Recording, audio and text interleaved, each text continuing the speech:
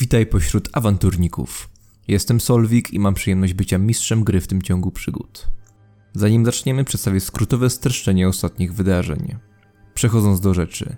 Nasi bohaterowie, czyli Tommy, Friedrich i Franz, wykonywali zadania dla arystokraty Zelindo Tegellera. Wtedy też uświadomili sobie, że ich pracodawca, spora część arystokracji oraz straż miasta Holthusen współpracują z mrocznymi potęgami. Bohaterowie postanowili więc uciec z miasta.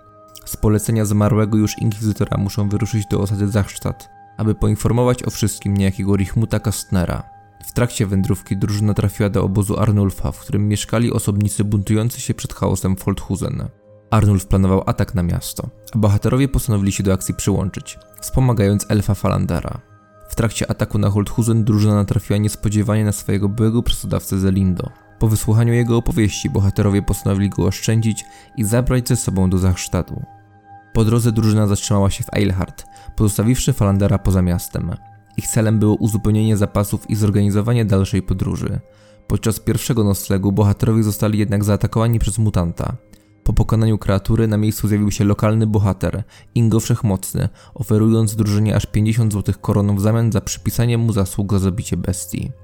Na dodatek, tuż po walce z mutantem zniknął Zelindo. Członkowie drużyny przystali na propozycję Ingo, co przyciągnęło uwagę Aubrey, miejscowej detektyw.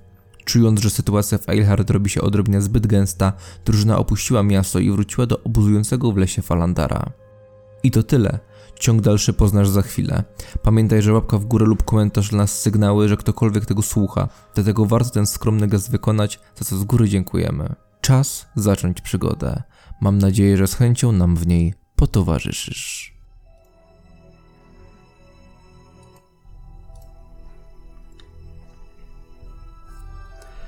Blask ognia narasta pośród drzew.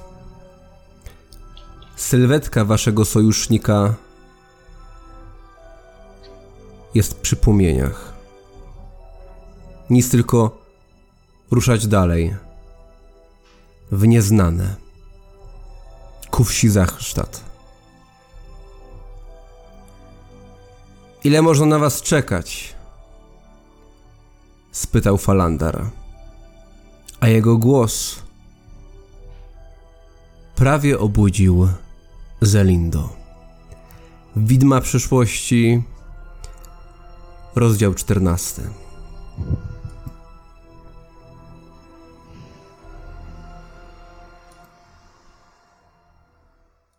Witaj, Falander. No, podniósł głowę. Cześć, Zelindo. Zaszumiał wiatr. Wiewiórka, która jest nad ogniem, jej skóra jest przypieczona, a zapach rozchodzi się po okolicy. No, Falandar wziął badyl, obrócił ją na drugą stronę. Zelindo przeciera oczy. Wygląda, jakby był absolutnie zaspany. Otwarł je, rozejrzał się, podniósł z ziemi. No, widzicie, że odziany jest dokładnie w to, co był, gdy was opuszczał. Ułożony jest tak po prostu na trawie. Spojrzał do góry. Słońce wysoko nad wami. Wali niemal, jakby uderzało pięścią. Ile was nie było? Mówi. I przeciera oczy jeszcze raz. No, Falandar tak kuca przy tym ogniu i tak po prostu się prostuje. Zbierajcie się, czas nagli. Ale on tak patrzy się na tych dwóch moich towarzyszy, ale co on nie uciekł? Tyle sam nie wiem. Zobaczymy. Kto nie uciekł? Pytamy Falandara. Co to za raban tam w mieście? Jak wyszli, zaczynałem się martwić, ale gdy Zelindo przyszedł, no i opowiedział mi o tym, co się wydarzyło, no stwierdziłem, że nie będę się tam kręcił blisko zdarzenia. No, jakiś czas później poszedłem popytać na Podgrodziu, ale co się stało? No co ci powiedział Zelindo? Tu jestem, mówi Zelindo. Dalej przeciera oczy. Co wy tam spaliście w tej karczmie dalej? Po tym, Ja co na się niego stało? nie patrzę, tylko tak... Nie patrzę na niego, tylko patrzę, co mi Falander odpowie. Utrzymuję kontakt wzrokowy. No Falander dziwi się co do twojego zachowania, tak spojrzał na Zelindo. I jeszcze raz, co? No, co ci powiedział Zenindo? Że coś was zaatakowało, jakaś bestia, szczur, człowiek, ale chyba to nie był skawen, chyba to był mutant. Wpadł przez okno, potem wpadł od drugiej strony. No i Zelindo zwinął się, gdy tylko zrobiło się gorąco. To prawie dobrze ci powiedział. Tylko, że nie zaatakowało nas, tylko zaatakowało jego. Polował tylko na niego. To prawda, nie ukrywam tego. Zelindo powiedział, no tak było, no chyba z mojego powodu, no bo co? W każdym razie to jest powód, dla którego... To jest drugi powód, dla którego chciałem stamtąd uciec jak najprędzej. No to teraz mamy okazję, zbierajcie się. Wszystko jest już załatwione, nic tylko się zbierać. Ten mój transport? Mówi, Transport umówiony. Załatwiliśmy nasz. ale jaki? Wygodny. Powozy? Wóz, tak. Zelindo pokiwał po prostu głową i zaczął wstawać. Coś mu tam szczyknęło w plecach. Dawno nie spałem w takich warunkach. Nikt nie chce? Falander wskazał na wiewiórkę. Nie, dopiero jedliśmy. Zjedz. Rzucę sobie test intuicji Falandarowi. Falander wydaje się nie zauważać waszego troszeczkę dziwnego, zaskoczonego zachowania. Po prostu ściąga tę wiewiórkę, przejeżdża patykiem, przejeżdża sztyletem po patyku, ściąga ją, zsuwa, no i ostrożnie zaczyna się do niej dobierać je rękami, po prostu odrywając kawały. Nie mieliśmy jedzenia jeszcze dodatkowego? Na ciepło lepsze, poza tym po co ma się marnować. No i tak wziął w usta, mieli. Chcesz? Tak przysunął w stronę Zelindo. Nie, dziękuję. A ty, Falander, chcesz coś jeszcze do jedzenia? Chcę się stąd zabrać. Ile można na was czekać? No, dostało mi się po karku trochę od tego twora, No i który tam co przyjechał. robimy z tym faktem? No, opuszczamy to miasto. Zostawmy Jedziemy to za sobą. dalej. No, ale... I tak spojrzał na Zelindo. To przyszło za nim, tak? Ale... Śledzi nas? Tropi? Jak przylazło, to już nie żyje. To co wyskoczyło Pobite. zabiliśmy, czy jest tego więcej, nie wiadomo. Może wam się podoba ta cała akcja z powozem, ale mi nie za bardzo. Mówi Falander. Wiecie co? Może dacie mi jednego konia i puszczę się przodem, będę zwiadowcą. Nie zamierzam siedzieć w takim pudle. Nie wiem ile. Jesteś wolnym... Nie wiem, jak to ująć. Powiem po prostu człowiekiem, także wybierz sobie konia, którego chcesz. I myślę, że to jest dobry pomysł. Jak tam, panowie? To Jak do tego brzmi odnosicie? bardzo, bardzo sensownie, szczególnie, że no, przyda się trochę rzucić okiem gdzieś za jakimś zakrętem podobno w tych okolicach. Zapewne, szczególnie po tym, co było po drodze. Widzieliście to, prawda? Tak. No dobra, to dajcie mi chwilę. No i zaczyna skubać tę wiewiórkę. I Zelindo tak stoi i po prostu wygląda na zmarnowanego. W lazarecie rozmawiałem z jednym z poturbowanych takich gości. Podobno jakieś orki tutaj grasują. I być może to, co widzieliśmy w lesie tutaj przyjeżdżając, to ich robota. Orki.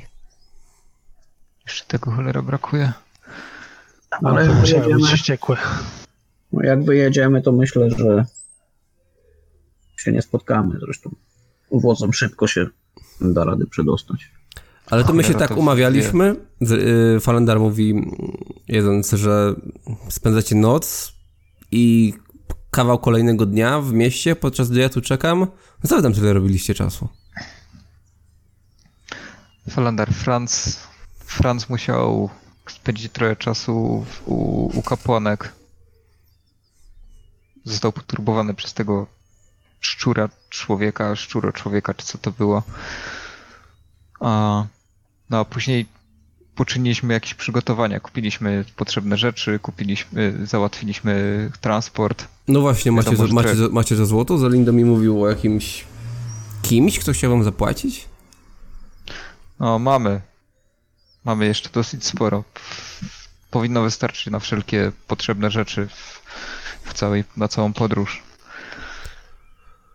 Spędzili może dużo czasu, ale jak widać był to czas lukratywnie spędzony, rzekł Zalindo. Jak spędzony? Lukratywnie. Ale co to znaczy? To znaczy, że w końcu coś zarobiłeś, Franz.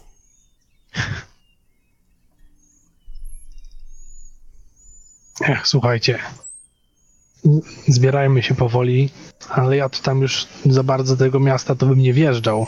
Nie pchał Ale się. I tak musimy iść tam pod tą bramę.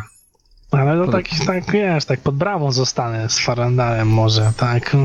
Oni jak krzywo jednak patrzą trochę na nie ludzi, to no, już nie ma co ryzykować w ostatnim Jasne. momencie. A nie mówiłem, rzekł Falandar, robiąc ostatni kęs z Jurki. No, było czuć napięcie. Na każdym kroku ludzie przypominali, co tam się stało. Nawet w Tak, stosunku do Niziołka? no, po mnie to tak, chociaż z każdym byś pogadał, a jeden coś nawet odlepić od nas, jakiś pijak nie chciał. No, ale czasem ktoś tak jakby coś tam mu zaskoczyło z tej pamięci. Co to się tam działo? No Franz, ty słyszysz, że no to mi znowu ci zaraz za skórę i nazwał twojego agenta pijakiem. Ja się nie reaguję na takie zaczepki. No więc chyba nie ma co ryzykować już dzisiaj. Wyciągnijcie tego woźnicę z tym wozem kawałeczek, skoczymy tam gdzieś z jakiegoś może chaty czy coś i w drogę. Gdzie się z nim umówiliście? Rzekł Falandar. Przed południową bramą. Południowa brama. No dobra. Zalindo, idziesz z nami, czy zostajesz z nimi? Wolałbym konno. To znaczy... No bo... Wasze twarze były na listach gończych. Takie buty, a niewygodne? Może konno trzeba jeździć? Wasze twarze były na listach gończych. Myślałem, że jak pojawi się straż, to pierwsze co mamy zrobić, to zwiewać. Z tym, że tutaj... A wy co, zapomnieliście? Nie widzieliśmy żadnych listów. Tutaj widziałeś jakieś listy z nami? No nie widziałem, ale... To, że nie widziałem, to znaczy, że ich nie ma? To trochę uproszczenie, prawda? Powiedzmy, że ta sprawa wydaje się być załatwiona. Sprawa z listami. No jak widzisz, jesteśmy tutaj i jest z nami wszystko dobrze, nie licząc może tego, co się z Francem stało. Gdybyśmy zaczęli uciekać, to byłoby to bardziej podejrzane. Skoro tak. Jakoś mi się udało. Ja Dobra, bym chodźmy. konia mu nie dawał, jeden nam się przyda. Żeby się Chodźmy nie pod okazało, że południową bramę. odjedzie z konia. Słuchajcie, ja wezmę Zalindo. Nie poderżnął mi gardła dzisiaj. No to myślę, że się nic nie stanie. Tylko uważaj na jego buty. Kąsają. Rozumiem. To przejmuję i podszedł odruchowo do konia Franca. Ja tak popatrzyłem trochę ze smutkiem. No ale... Jego wybór. Wskakuj, arystokrato. No, Zelindo podszedł i wdrapuje się na konia, na Falandar wchodzi za nim. I w zasadzie bez słowa ruszyli. No i szybko zniknęli pośród drzew. Nie wjechali w ogóle na szlak. Jadą lasem i prawdopodobnie okrążają miasto. Ja zeskakuję z konia. Tom i Franz, chodźcie. Ja pójdę piechotą. No, chodźmy, nie szkoda czasu, no. No, spokojnie, koniku i się wdrapuję powoli na tego konia i powoli ruszam tam, gdzie w stronę miasta, tam, żeby jak najszybciej do tej południowej bramy gdzieś dojechać. Rozglądam się też po drodze, czy nie będzie tej pani detektyw czarnowłosej gdzieś.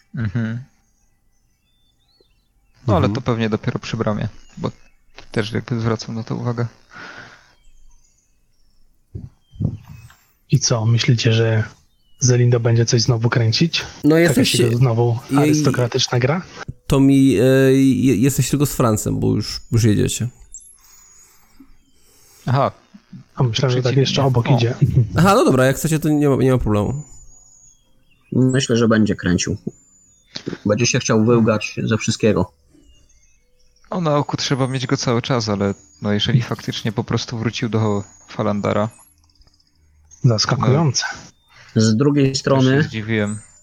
Z drugiej strony myślę, że się nieźle przestraszył tej nocy.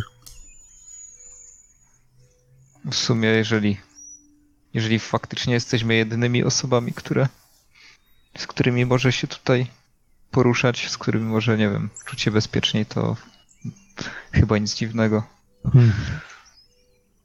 O, lepiej dobrze trzeba mieć na niego oko. No zaskakujące. Może zniknąć w dogodniejszym momencie.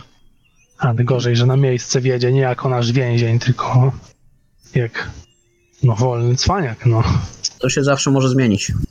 O, mówiłem od początku, żeby go związać. No to zwiążemy go przed samą wioską. Mam nadzieję. Panowie, jeżeli nie będzie z nim problemu, to darujmy mu to. Nie. Musimy wyraźnie pokazać, nie wiesz jak zachowa się ten inkwizytor. Mimo, że mamy mój papier, ale musimy wyraźnie pokazać, że nie przyjechaliśmy tam na darmo. Niech on się tłumaczy, a my po prostu powiemy swoją wersję. No, słyszałem jak inkwizycja mówi, winny musi być. To lepiej, żeby on na niego padł. Szczególnie jak nie będzie mógł uciekać ze związanymi nogami. Trochę się głupio czuję z tym, że chcemy go potraktować w ten sposób, a dotychczas nie zrobił nic złego, odkąd go spotkaliśmy tam w lesie. Nie wiem, czy nie zrobił nic złego. To poraka po dwa jest uwikłany w tą całą historię. Potrzebujemy go jako wiarygodnego świadka i jak mają kogoś spalić, to wolę, żeby palili ich, niż mieli palić nas, dlatego że on się wyłga. Bo ma statut społeczny, tak? Chcę powiedzieć, że to nie nam osądzać, kim my jesteśmy, żeby kogokolwiek wskazywać. Właśnie po to są inkwizytorzy. My jesteśmy tylko jakimiś przydupasami, którzy dostali list od jednego z nich. Zawsze dostałem po dupie przydupasy, jak sama nazwa chyba wskazuje. Ja chcę się z tego wyrwać w ogóle. Chcę, nie wiem, zamieszkać gdzieś w jakimś wolnym mieście, nie wiem, z ludźmi, którzy myślą podobnie, a nie być uwikłanym i stać między młotem a kowadłem i dostawać po karku cały czas. Czyli ich nie znudziło ci się to? Oczywiście, że też bym tego chciał, ale zauważ, że już jesteśmy w to zamieszani i ciężko mi uwierzyć, że kiedy odezwiemy się, kiedy dojedziemy już do tego inkwizytora, że na tym się skończy nasz udział w tej sprawie. Potrafię sobie nawet wyobrazić, że będziemy zmuszeni w niej uczestniczyć dalej. Chociażby po to, żeby udowodnić, że jesteśmy czyści. Dalej lepiej niż jakiś stos, no. By właśnie to dalej na stos nie prowadziła, najwyżej, no nie wiem, no nie nam gdybać Słyszałem już o błahszych sprawach, za które ludzie na stos zostali wysłani. Bo w ich wiosce ktoś miał trzecie oko. A tutaj, trzecie oko to nie taka błaha sprawa. No, rozumiesz, o co mi chodzi. Tutaj mamy... Tommy, brałeś w tym, jakby nie patrzeć, bezpośredni udział. Niestety. Tommy? Co się wydarzyło w tym magazynie? Nie było tam niczego z trzecim okiem. Chyba. To nieważne. Im mniej wiesz, tym krócej cię będą przesłuchiwać. Nie słyszałeś? Po prostu nie, żebyśmy nie wpadli bardziej niż już siedzimy w tym bardziej, no. Albo żeby nas Zelindo w nią nie wkłopał, bo ułożył sobie w wolnym czasie jakiś plan, dzięki któremu się wyłga ze wszystkiego. No to co, sugeruję, żeby, nie wiem, obciąć mu język albo, nie wiem, zakleić usta? Wsadzić knebel? No, to jest proste i skuteczne rozwiązanie. No ale z drugiej strony będzie wtedy wyglądał na zupełnie porwanego i powie, że go porwaliśmy, nie? Dla okupu na przykład albo coś. Możemy zachowajmy go w takim stanie, w jakim jest i starajmy się zachować z nim jak najlepsze stosunki, bo mam wrażenie, że tylko wtedy możemy liczyć na to, że powie coś więcej. Dla mnie jest przebiegłą szują. Nie sprzeda nas przy pierwszej lepszej okazji, no ale zobaczymy. Też mi to z tyłu głowy siedzi. Też tak sądzę. No nic, gońmy te szuje, no. Gdy rozmawiacie, chaty Podgrodzia są już obok was. Szybko wchodzicie pod bramę, no i suniecie tą główną ulicą, a wokół są ludzie. Ludzie, jest ich pełno i ani nikt z tych ludzi nie jest ponadprzeciętnie niski, nikt nie ma zaostrzonych uszu, nikt nie ma bujnej krasnoludzkiej brody. Promienie słońca oświetlają pokrytą bluszczem karczmę.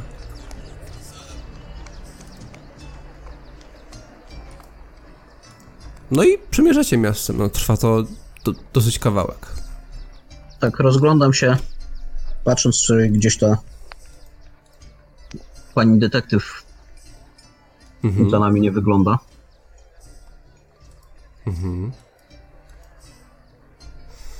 No ja się też rozglądał za powozem, który miał na nas czekać. No, żeby przejechać z północnej do południowej bramy, no trzeba przejechać kawał czasu. To jest całe Eilhart w zasadzie. Okej. Czas płynie, trochę opuszczacie to centrum, przejeżdżacie przez targ. Na szczęście nie ma tutaj żadnego starca. Ja bym chciał zatrzymać. Panowie, powinniśmy kupić jakieś jedzenie jeszcze na drogę. Co prawda powinniśmy być na drugi dzień. No tak, mamy Zelindo jeszcze na głowie, nie? Powinniśmy na drugi dzień być w wiosce, ale nie wiadomo. No tak, no. Kupmy jeszcze jakieś, nie wiem, zaopatrzenie dla Zelindo, bo jego się nie spodziewaliśmy. Dokładnie. Ale Franz, pozwól, że tylko ja pójdę, załatwię to bardzo szybko i za chwilę tu będę, dobra? A wy poczekajcie. Ale tak tam w cieniu stajmy może. Ciekawe, czy umie się... Tak, dobra, ja mówię. Poszedł już? Ja tak odchodzę. Ciekawe, czy się potrafi targować. Nie wiem, no, każdy tam z parę czasem miedziaków potrafi urwać, no jak ma lepszy dzień. Byle się za bardzo orżnąć nie dał.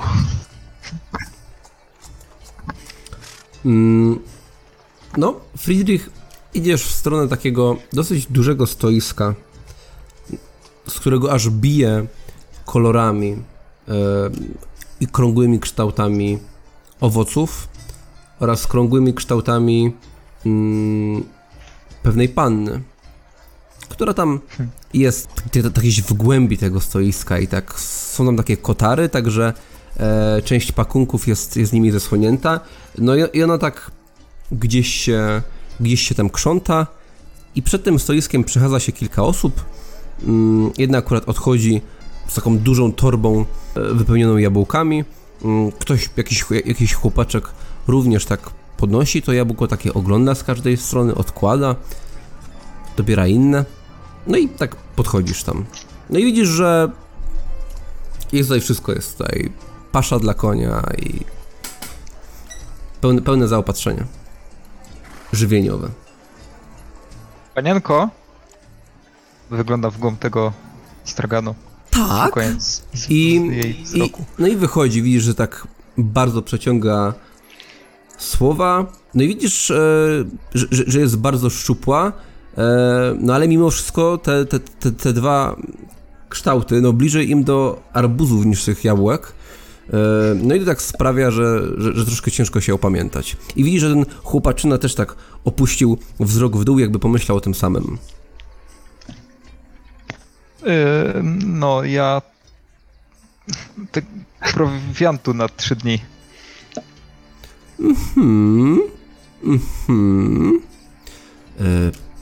A coś konkretniej może? Mamy tutaj, no wie pan, bardzo dużo do zaoferowania. Taki zwykły. Czy tam trochę sera, będzie trochę chleba. A jakiś owoc do tego? No jabłko jakieś takie większe. Może 2. Dobrze. Czyli jabłko z serem się panu marzy. I jeszcze bułka. I bułka. No dobrze. I tak Ale razy tak- 3, żeby na 3 dni było. 3x3. Tak. Ja nie wiem, ile pan je. Apetyt różnie mają mężczyźni. No, tak jak powiedziałem. Dobrze. No i widzisz, że przechadza się po tym stoisku. Dobiera tego sera. Jabłko niech sobie pan wybierze. Podotyka, sprawdzi, które się podoba bardziej. No, też faktycznie tak robię, żeby oderwać od niej wzrok. I zaczynam tam macać te jabłka, szukając jakiegoś takiego twardego. Wszystkie są dosyć ładne, tylko zauważasz, że jedno jest ugryzione. A tego chłopczyka już nie ma nigdzie obok. To biorę tych jabłek, koniec końców. A 6. A 7 nawet. Nawet 7.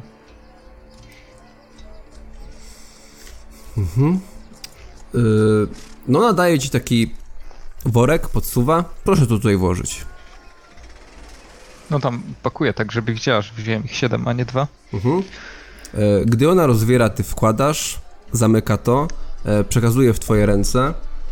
Niech pomyślę, to będzie...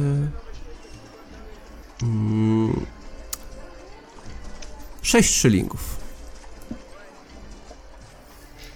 Sięgam do sakwy i wyciągam, szukam 6. Przekazuję, proszę. No, przekazujesz jej, ona to chowa. Czyli tak, jest tam 6 bułek. No. Ser. Również razy 6. I jabłek. No widzę, że 7, ale to już przebolejemy.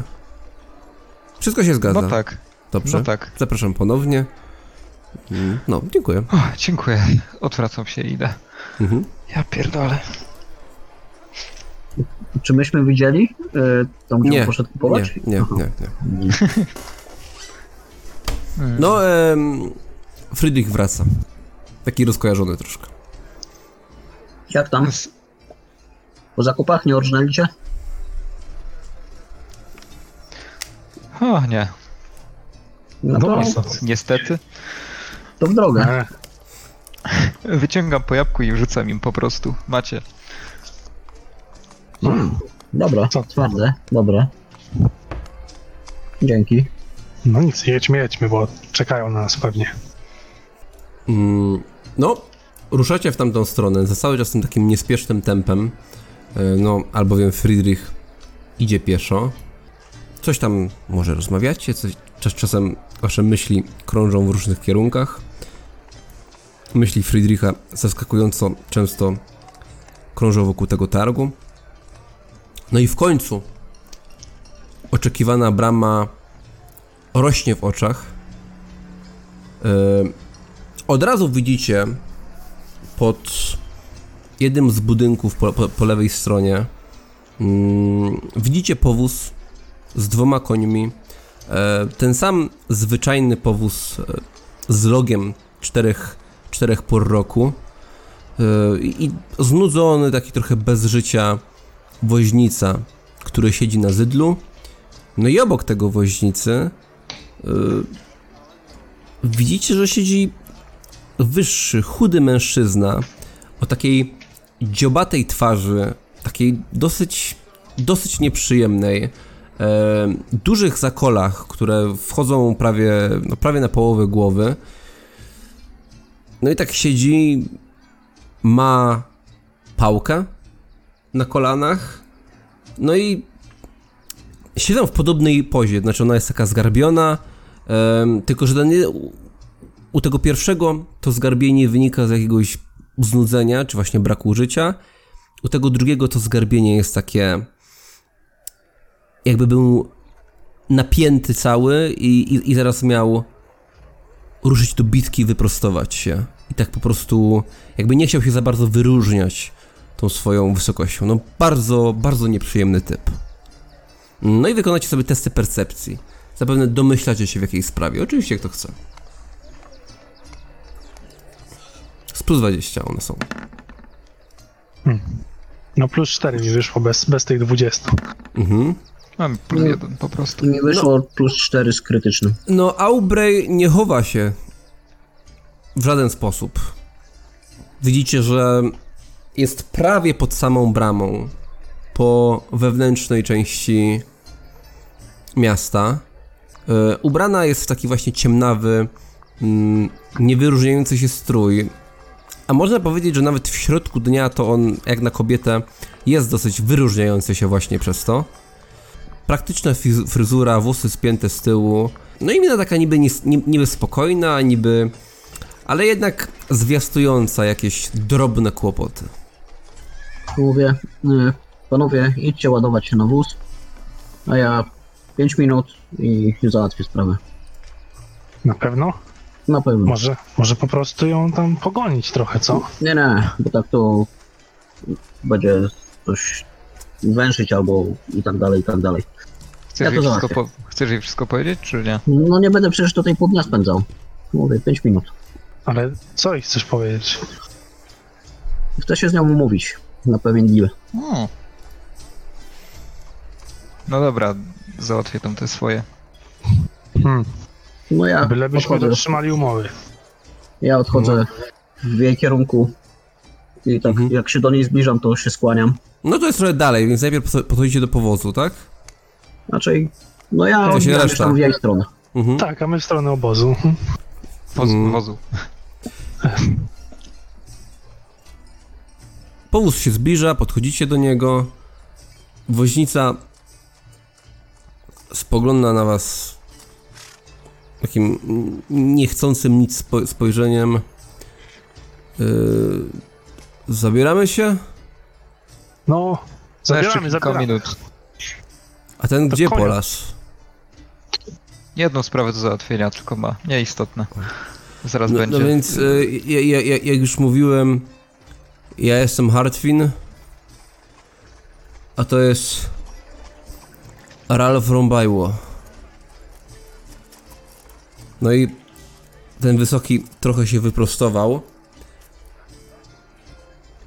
Wyprostowany wydawał się jeszcze bardziej nieprzyjemny. Dzień dobry. Hehe. O, widać. No, dobry. Mamy nadzieję, że wasze usługi się nie przydadzą mimo wszystko. A ja mam nadzieję, że się przydadzą. Nuda by była. Do tego Zachsztada. Tak mówi głośno, jedziemy, prawda to? Tak, już tutaj konia mamy do podpięcia. Byliście Tak, tam ale- kiedy? Nie, Bo ale ja nie bym byłem. prosił, Ale Hardfin mówi, że to piękna wiocha. Tak mówi. on to O, pięknie.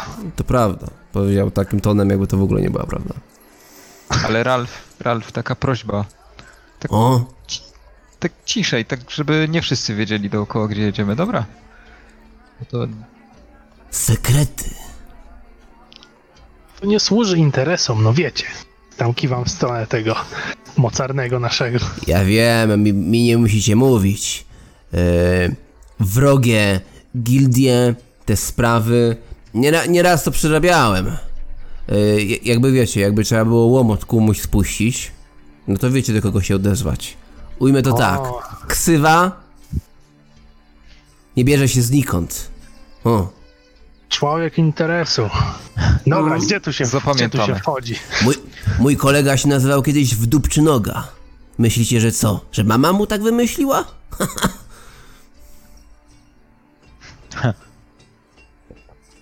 przypiniecie tego konia, bo w sumie nie wiem gdzie. Nie wiem jak. On tak wzruszył ramionami. No i Harwin po prostu zszedł i chwycił waszego konia za łzę i mówi: zejdźcie. Tak patrząc na No, Tomiego, złażę. który został tam sam. złażę. No i on po prostu Samo. przypina tego konia tak, że będzie jechał z przodu. A nie miało być jeszcze jednego? No, trochę się zmieniły plany. To nie sądzicie, że warto powiedzieć o tym woźnicy? Hartwin, ty się nie spinaj. A to coś... Jakieś problemy z tego wynikają? Macie za mało koni teraz, czy co? Bo No dobrze, ale to... Będzie ktoś jeszcze? nasza trójka. No, pokiwał głową i usiadł na zydlu. Dobra, pcham się na siedzisko do środka, tak? Bo to taka jest możliwość, żeby już tam uniknąć dziwnych pytań z jego strony, ze strony tych dwóch. Może szybciej ruszymy. Mhm. Czyli Tomi, ty wchodzisz do środka, tak? Tak, No, zauważasz, że ten środek jest dosyć duży, to znaczy nie ma tutaj żadnego poszycia miękkiego, jakby to są takie proste ławy, ale jest to bardzo przestronne i takie bardzo praktyczne, ale proste w konstrukcji. dobra, zajmuję miejsce przy okienku, żeby było przewiewniej z widokami na góry i czekam, aż reszta przylezie. No. Mhm. Friedrich, co zrobisz? Ja siadam w drzwiach, Mhm. tak żeby móc szybko do środka wskoczyć, ale też żeby widzieć, czy już Franc idzie. No tak czekacie. Franz tam poszedł i tylko słyszycie Ralfa, który mówi: ale bym komuś zajebał. Franz, no podchodzisz do Aubrey. No nagle już Kłaniam jak się. podchodzisz, tak również już trochę wychodzicie naprzeciw, robi kilka kroczków w twoją stronę. Witam ponownie. Również. Zdecydowaliście się podzielić informacjami? Nie, przynajmniej nie moi znajomi, ale proponuję Ale ty tak. pewien układ.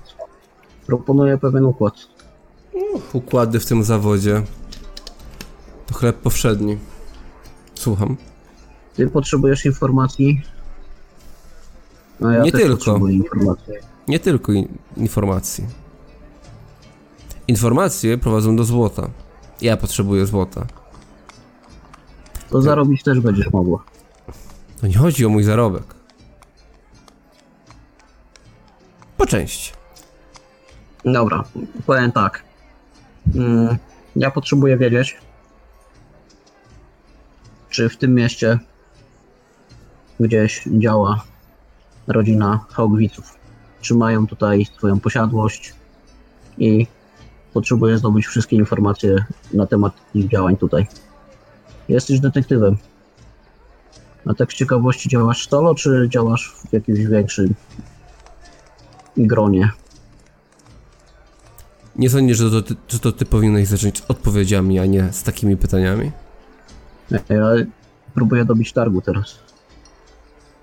No to go dobi. No to jak, dogadamy się czy nie? Czyli ja powiem ci wszystko, co wiem i ty powiesz mi wszystko, co wiesz. Tak, ale dopiero za 2 tygodnie. To znaczy?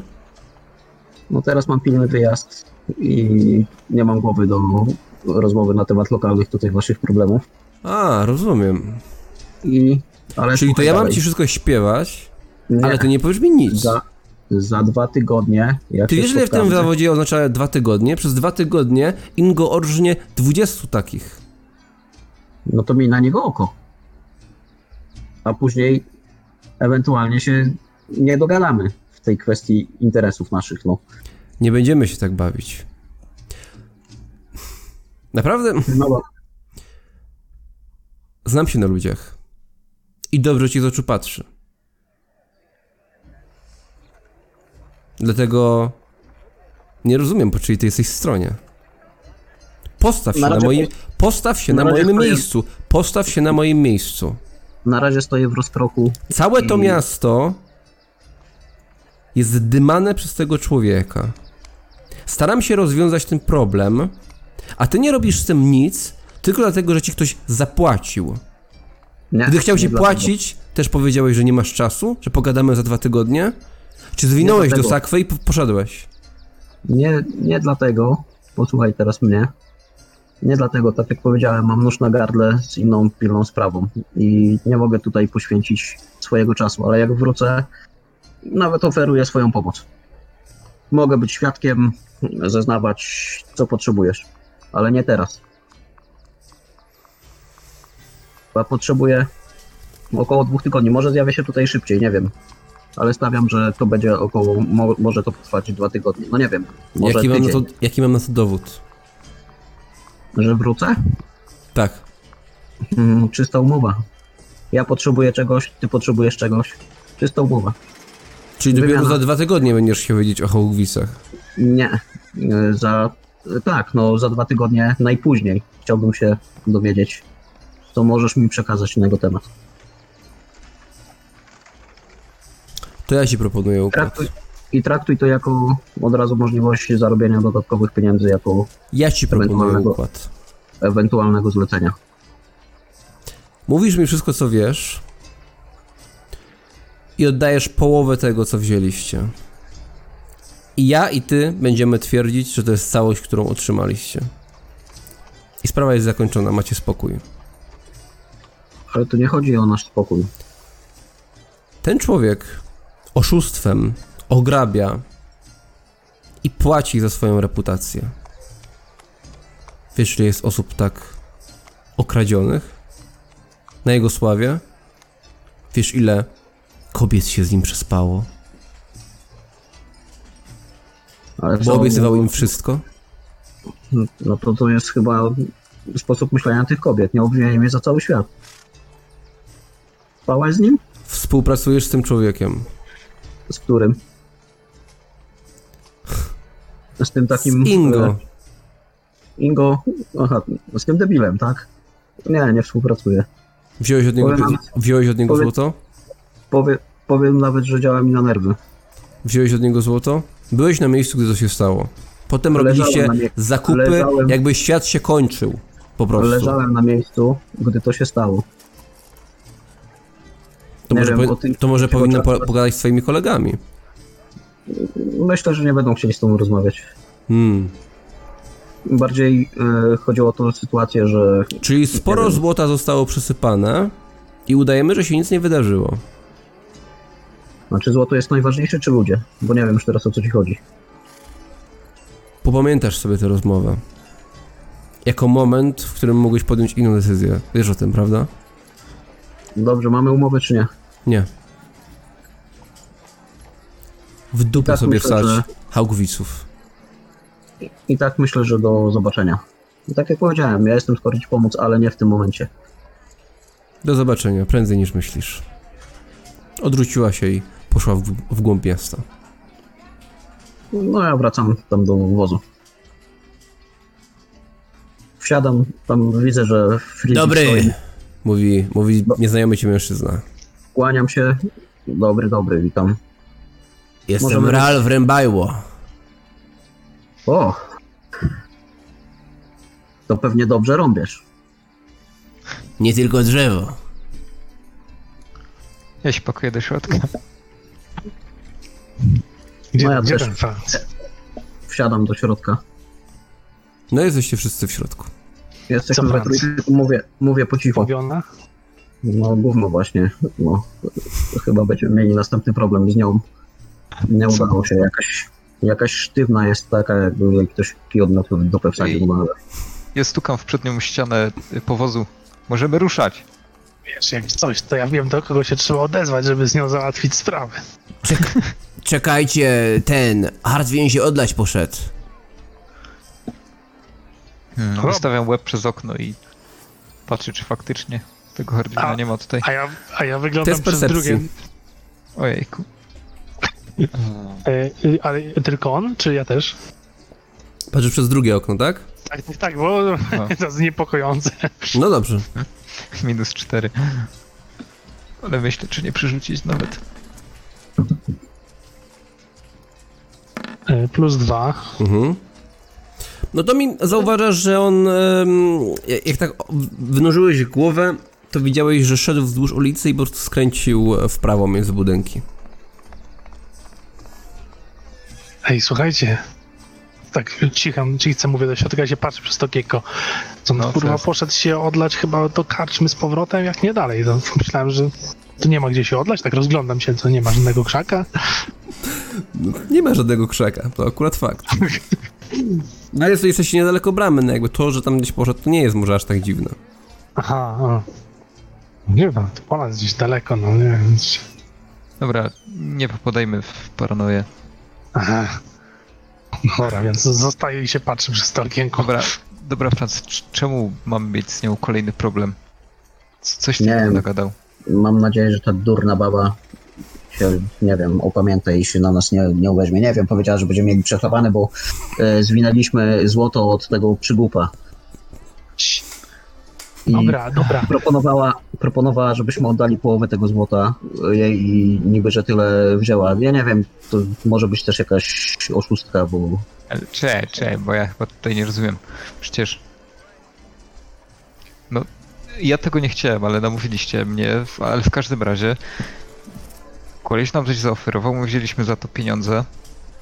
No uczciwa. tak, ale on, Na tym się to kończy z naszej nie strony. wiem, wyrywa. Ja myślę, że on ją przeleciał po prostu i wyrywa wszystkie dupy tutaj ten gościu na tą swoją teraz już włócznię, bo teraz włócznię mu podarowałeś. Nie wiem. No, bohater lokalny. Mordę mu trzeba obić następnym razem, jak tutaj będziemy. I się Słuchajcie, skończy bohaterstwo. spokojnie. No to Wyjeżdżamy fajnie, że- stąd. Najpewniej nigdy tu nie wrócimy w ogóle. Zjedz jabłko i wyjeżdżamy w ogóle. Nie wiem, mi się ta mieścina podoba w porównaniu z Holthusem. No na pewno jest tu Gdyby nie a przy chcieli okazji- mnie... spokojniej. przy Przynajmniej dopóki okazji jesteś zrobić- człowiekiem. To przy okazji zrobić z lokalnego bohatera jakiegoś buraka, to w sumie jak upiec 2 pieczenie przy jednym ogniu. Dobre Słuchaj, wino no. się napić i... Są gorsze sposoby na życie. Na przykład jakieś takie dziwne interesy z dziwnymi siłami. I tak ściszą głos. No, więc on robi całkiem uczciwą robotę. A teraz wypatrujmy tego Hartwina, bo kurna, chyba nie tylko leje. W momencie, gdy to mówisz, no to faktycznie Hartwin nie leje, bo pewnie już przestało. No i wraca za tego zakrętu, poprawiając spodnie i sakwę. A. No jestem przewrażliwiony jakiś taki. Ja wyglądam tam na niego. Już jedziemy, mówi. No i siada na zydlu. Z przodu. No a wy tak jesteście w środku, no słyszycie, że on tam siada. Nie widzicie go. Ja tak zostaję przy tym okienku, tak jeszcze się rozglądam. On tak, No powóz bez żadnej zapowiedzi powoli rusza. Koła obracają się Po bruku kilka osób zerka na niższą głowę wystającą z okna. No i nikt z nami nie ruszył, nic z tych rzeczy. Nie. A ja tak tak strict, no. Czy moja włócznia się w ogóle tam do środka zmieściła, czy musiałem gdzieś tam zostawić na zewnątrz? Nie, no na tak, dachu? zmieściła się, ale trzymasz ją tak dziko pod kątem. I faktycznie robi pewien problem w tym pomieszczeniu. No staram się ją gdzieś tam tak zatknąć, żeby nie musieć jej całą drogę trzymać. Frydik, wiesz, że jak Zenido wsiądzie, to chyba się ogoli tą włócznią. Ale Zelindo Byle się zaciął. Zelindo chciał jechać z Falandarem całą drogę chyba, nie? Czy mnie już teraz? Mi się wydawało, nie chciał siadać, nie chciał. że go do wozu ciągło, a mieli na nas poczekać, nie? No nie chciał, bo bał się, że jesteśmy, wiesz, że nasze twarze są znane. Tak trochę ciszej mówiąc. Aha, to niech się tłucze na tym koniu, dobrze. Mamy więcej miejsca dla siebie. Może spadnie. No, ani się tak naprawdę nie obróciliście. No już widzicie strażników migających wam za oknami. Przejeżdżacie przez bramę i dosyć szybko powóz jedzie już po drodze, po wyboistej drodze prowadzącej na południe. No wyboistej pomimo tego, że no jesteście pod samym miastem cały czas. Jest to ewidentnie mniej ucięższona droga niż ta prowadząca do Holthusen.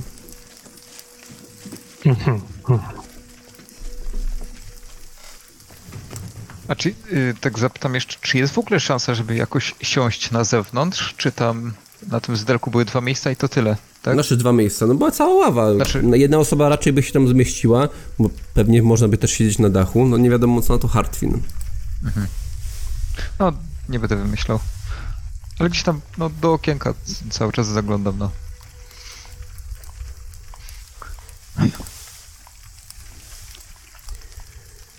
Raz, dwa, trzy.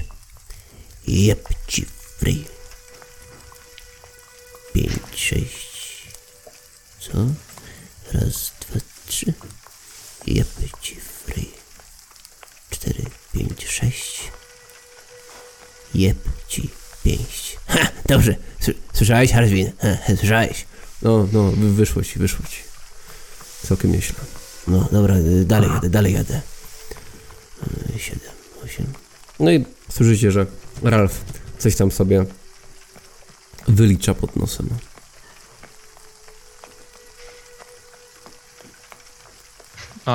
Okej. No, okej. Przynajmniej jedziemy na naszych warunkach. Ciekawe, gdzie się Falander dołączy. Pewnie przed noclegiem, coś tak czuję. Ja myślę, że gdzieś nas obserwują, żeby kumać, którym wozem jedziemy. Zresztą umawialiśmy się z nimi przy południowej bramie gdzieś, nie? To myślę, że tam gdzieś się przyczaili. Konia będzie widać. Nawet jakby go nie widzimy, to akurat to on nas widzi. Tego jestem pewien. Nie ma się co przejmować. Po prostu odpocznijmy. Friedrich, co chcesz robić po tej całej chorej akcji?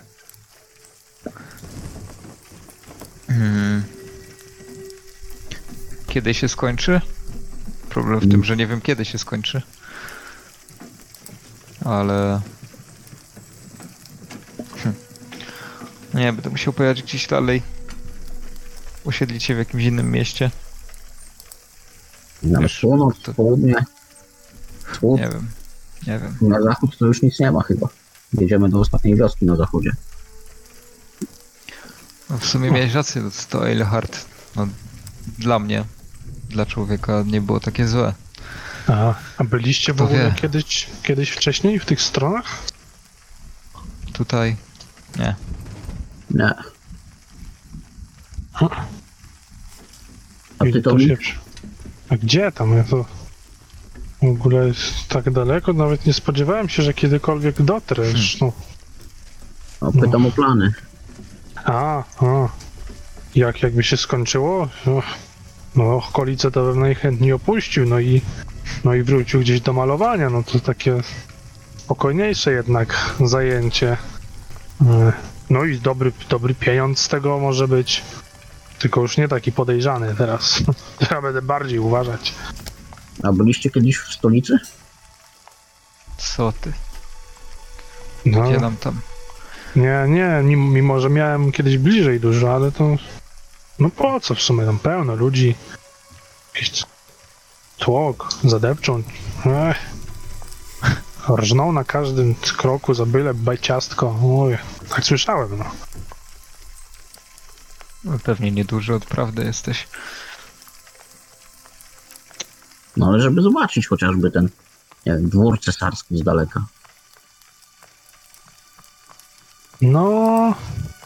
Nie, wiesz, tam dużo ludzi, dużo jakichś straży, to też tak do niziołków, nie wiem czemu, takie przeświadczenie, że kradną, coś kombinują, fałszują, nie wiem o co chodzi. No i coś. No ale podobno miasto wielkie, pełne jakichś cudów w ogóle. Jacyś czarodzieje tam łażą, zresztą no, skądś się musiała wziąć ta magiczka, co ją tam spotkaliśmy pewnego razu. Albo może jechać, słuchajcie, jak już z tego Zanstatu gdzieś tam nam się uda wyjechać, jeżeli nam się uda wyjechać. Ale myślę, że tak. Nie wiem, czuję to w kościach po prostu. Jestem optymistą.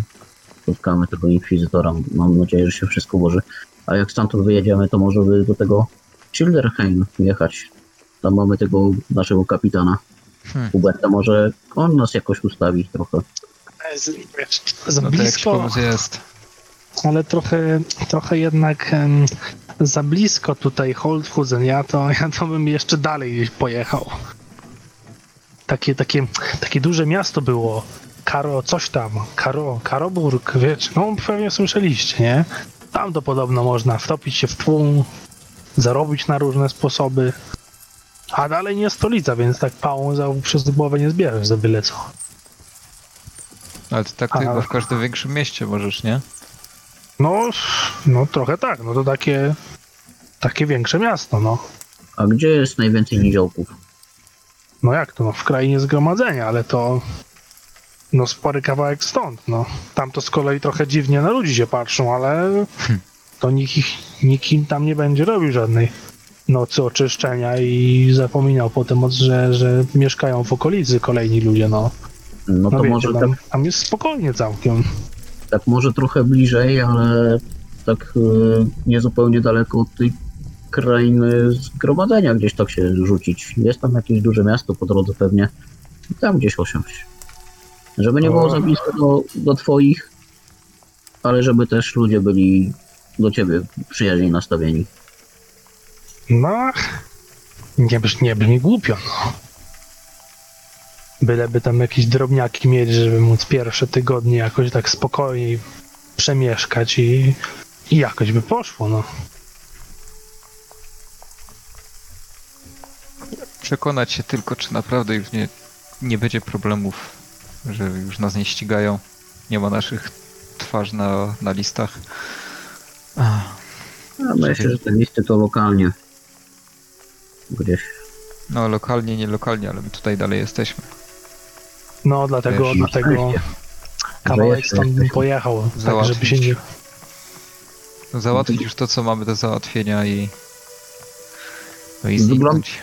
Wyglądam za okno i patrzę, co jest w okolicy. Czy jest na czym oko zawiesić. Czy się zmienia krajobraz. Czy wyjechaliśmy z lasu, czy dalej po lesie gdzieś się uczymy. Ulrykowi chwała, rzekł Hartwin. No i dostrzegasz, że podgrodzie już dawno przeminęło. Wokół jest las, ale już nie taki gęsty, nieprzenikniony. Jakby ten mrok wyparował gdzieś. I Hartwin zapewne powiedział to, widząc posąg, który przedstawia postać w szacie otoczoną wilkami. I ta postać wznosi ręce ku górze. Patrzcie. Co jest? Skinę tak no zobacz to. I znowu posąg Ulryka chyba tego od zimy i wilków. Pamiętacie szadziowe drzewo, nie? Nie. Hartwin odezwał się z przodu. Zastanawiacie się, ile on słyszy tak naprawdę z tego, co mówicie. To jest Kepler. Gotthard Kepler. Święty. Dużo tu takich z szadziowego drzewa powodu. Pielgrzymów od cholery. Jakżem słyszał, że na południe jedziecie, to pomyślałem, że może z tym związani, ale... No ale jak widać nie. Pierwszy słyszę. No też, nie znam gościa. A skąd jedziecie? Gięt. Taka wiocha. O. No, ten Gotthard Kepler to ja tam historii liznąłem tyle, co żem słyszał w zasadzie. Ale to kapłan jakiś był, co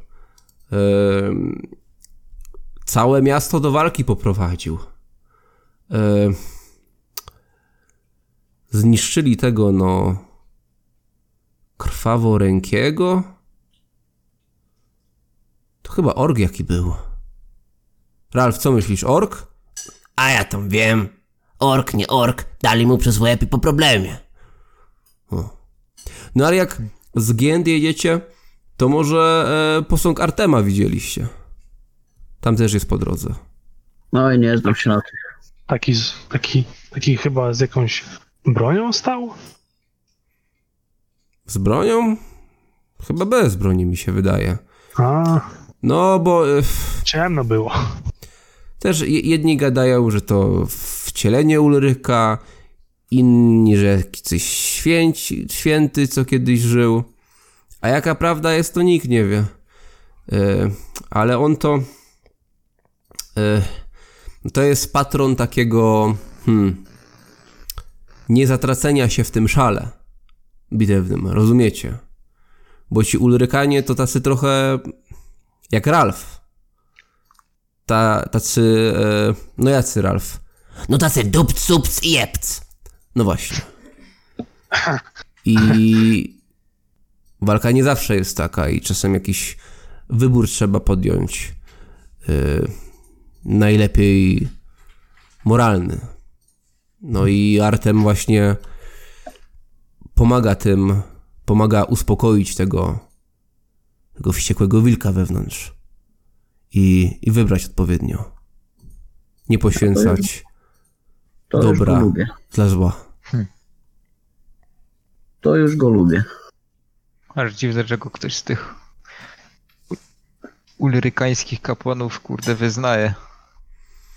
No są jakieś różne pogłoski, bo tak to imię dosyć kislewsko zalatuje. No ale cóż, jakoś to przeszło. No jeszcze może będzie kilka takich posągów. Chyba z 2 czy 3 są do halt. Potem już nic nie ma. Ja się próbuję dżemnąć. Trochę. Pozwolicie panowie, ja was na chwileczkę opuszczę, ale... A o której będziemy na postoju? Cały dzień? Wieczorem w halt będziemy. Dobra. Dżemnijcie się. Szybciej zleci. Tak jeszcze ostatkiem sił. Friedrich albo to mi 2 śpi, 1 pilnuje. Ja będę robił swoje. Jak chcecie, to śpijcie. No ja możemy się potem zmienić. Czuję się taki wypoczęty całkiem. Słyszycie ten kopyt. I ten kopyt powoli narasta z przodu, ale jednocześnie słychać jakby koń zwalniał. I faktycznie po prawej stronie, po drugiej stronie od tamtej, gdzie wystawiłeś łeb, zjawia się koń, na którym jedzie Falandar i Zelindo. My z nimi, zawołał Falandar w stronę woźnicy. Zwolnicie? Zelindo chciałby wejść. Jednak. Jak to jednak? Mówi Zelindo. No, nie chciałeś. Nie chciałem jechać konno. No, nie będę teraz się... Chciałem na chwilę jechać konno z wiadomych względów, które wy macie gdzieś. Pomimo, że to wy Dobra. najbardziej powinniście nie mieć ich gdzieś. Panie Hartwin, zatrzyma się pan. No, powóz zwalnia. Te włócznie mają gdzieś tu na dachu. Mogę przyczepić jakoś, co by nie spadła? No bo tam w środku to ledwo się mieści. Nie daj się, dam tutaj, o, z tyłu. Na ławę, będzie dobrze. Popilnuję mu. Podaję, Ralf. Tylko wiesz, tak żebyś nie złamał albo nie zgubił. Ja się z bronią wiem, jak obchodzić. Nie wątpię. No, W końcu rąbajło. Falandar, łap. Rzucam mu dwa prowianty na 2 dni. w sensie... W tym worku, Całe który pakunki. dostałeś? Nie, myśmy dnia poprzedniego też kupowali. Zwykłe prowianty takie, No, trochę chwycił to. niedookreślone. Ja tu będę zwiadowcą, Falandar zawołał.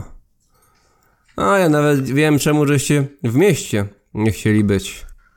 Aż tak się boicie, co? Ach, cholera wie, co tym ludziom na łebie siedzi. Nie byłem w mieście nie dla swojego dobra, tylko dla dobra tych, którzy by mnie zaczepili. Falandar Racja.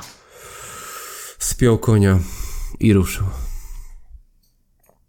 Elfy. Witam Zelindo. Po raz kolejny. Zelindo wchodzi do środka i bez słowa usadawia się. Jak siedzicie w ogóle? Bo są 2 ławy naprzeciwko siebie. Kto siedzi z kim? Ja wchodziłem od lewej strony i... To mi zajął pierwsze miejsce tu. Powinienem powiedzieć pierwszy, gdzie usiadł. No, W sumie racja. czekaj, chciałem w sumie siedzieć przy okienku. A, No. patrząc w kierunek jazdy? Tak, no raczej tak standardowo to sobie wyobraziłem. Czyli po To prawej ja stronie. żeby... No, No. tak, lewy dół, rozumiem. Potem to był, będzie. potem był Friedrich, chyba wchodził. No ja siedzę przeciwnie do kierunku jazdy przy prawym oknie. Czyli naprzeciwko Tomiego. No, tak by To Franz usiadł przy Przecież tym? nie mogę naprzeciwko Tomiego, bo Tomi z drugiej strony zawsze wystawia. To jak Okej. przekątnej do Tomiego. No to ja siadam naprzeciwko Tomiego, siadłem.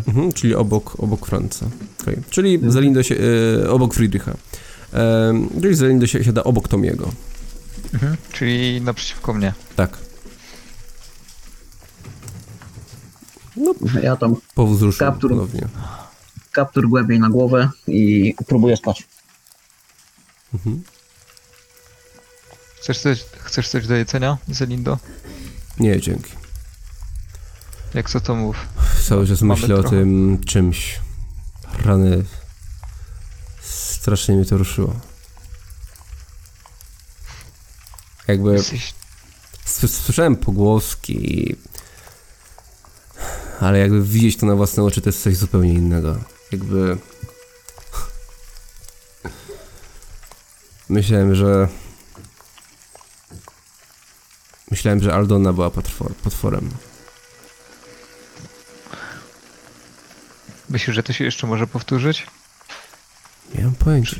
Nie mam pojęcia, w ogóle nie spodziewałem się czegoś takiego. Naprawdę. W ogóle... Dlatego...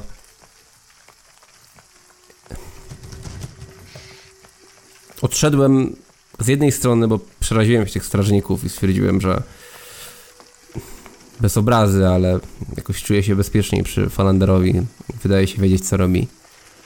No ale po drugie... Robicie chyba coś przeciwko temu, co jest Folthusen i poczułem, że to przeze mnie może się posypać. I dalej się tego boję, więc nie wiem. Zelindo, Pamiętacie, co wam mówiłem o... No, że mam siostrę. No. Niedaleko, no. Coraz dalej. Ale no... Jeżeli czujecie, że... Wiecie...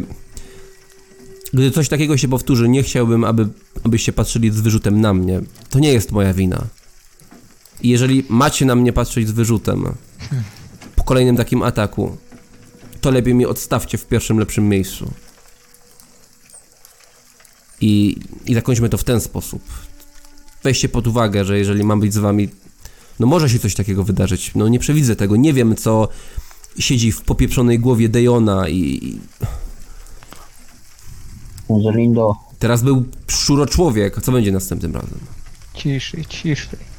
Zelindo, tak mówię przez ten kaptur do niego. Przyszło po ciebie, ale jakoś daliśmy radę. Więc jak trzymamy się razem, to jest większa szansa, że dłużej pożyjesz.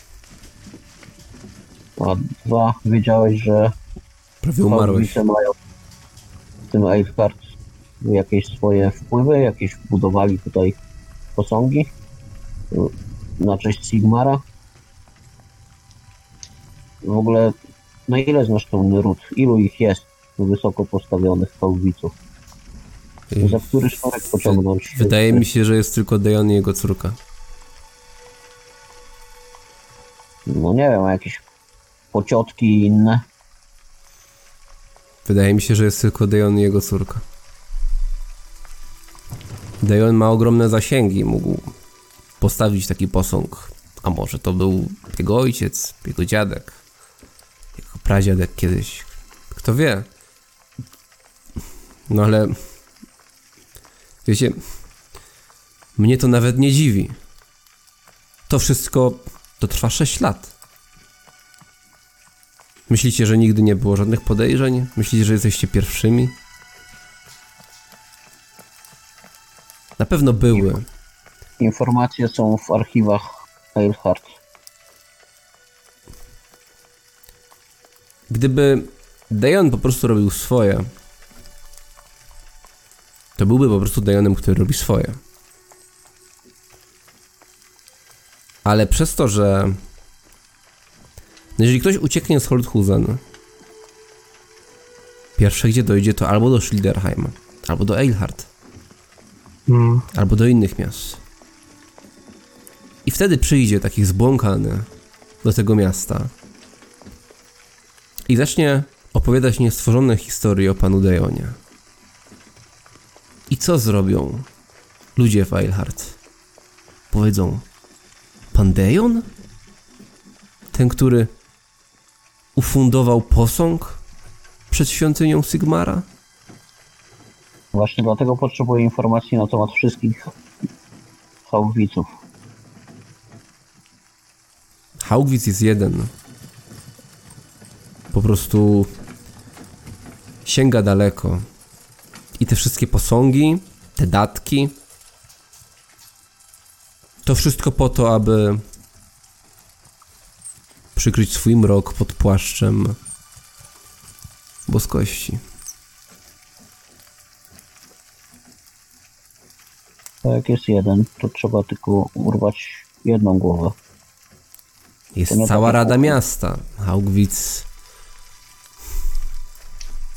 Ale Problem nie zamyka się na Hałwicu. Pytałeś, ile jest Haugwiców. z tego co widziałem, to on tam mocno pociągał za sznurki. Oczywiście, że tak, ale... Jeśli odciąłbyś jego głowę,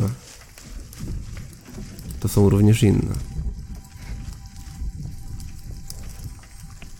To wszystko trzeba raz za porządnie na raz ściąć. A nie pojedynczo. Pytanie, czy na pewno Nie. wszystko. Podobno z Eilhart wyszła grupa zbrojnych w tamtą stronę. Miejmy nadzieję, że pozamiatają.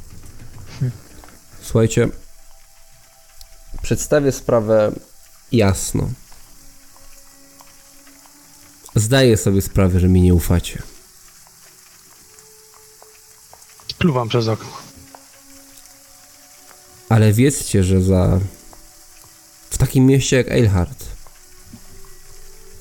z moim usposobieniem I z moimi przeklętymi butami mógłbym naprawdę wiele. Nie mówię tego po to, aby się teraz popisywać lub pokazać swoją pozycję. Mówię to po to, abyście wiedzieli, że gdybym chciał uciec, to już bym to zrobił. No i właśnie tutaj dochodzimy do tej sytuacji, że nie wiemy dlaczego, mając wolną drogę, nie pojechałeś od razu do siostrzyczki. Bo nie tak się umówiliśmy.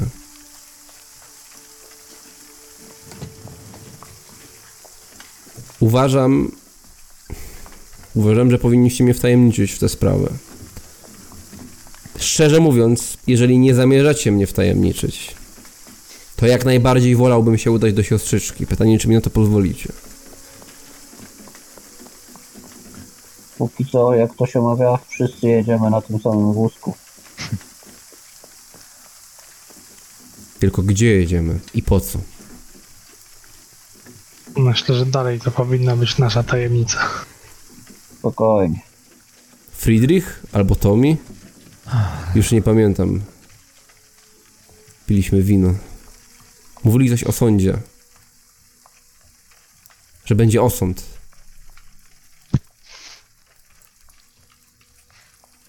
Podnoszę kaptur i patrzę ze zdziwieniem na nich. Tylko tyle usłyszałem. Nie dam cię sądzić, tak? Słuchajcie, nie obraźcie się. Ale nie jesteście profesorami z Uniwersytetu Altdorfskiego. A co jeśli popełnicie błąd? Co jeżeli przejedziecie kawał czasu po to, nie wiem, aby zginąć? Jaki osąd? Już tyle błędów popełniliśmy. Staramy się to jakoś naprostować. Pomogę wam, naprawdę. Tylko Zelindo, dajcie sobie pomóc. Jaki osąd? Kto ma mnie osądzić? Celindo, im posłuchaj. dalej od Posłuchaj. odchudzeń, Mówię to po to, abyście nie... To nie jest takie proste.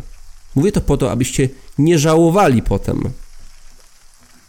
Więc powtarzam wyraźnie. Jakkolwiek byście chcieli, żeby było inaczej, nie różnię się w tej sprawie od Tomiego. Mało tego.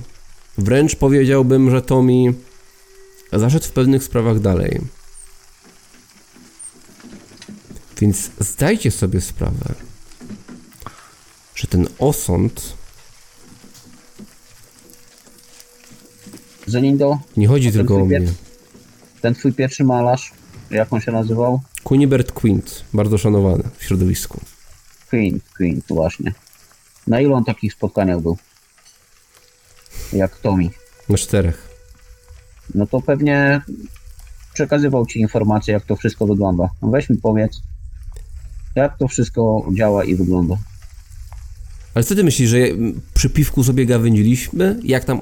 Im mniej wiedziałem, tym lepiej. Wystarczyło mi jego spojrzenie. On wiedział, że cię nie wali po boku. Na przykład jest coś takiego jak zaufanie. Nie każdy człowiek jest zły.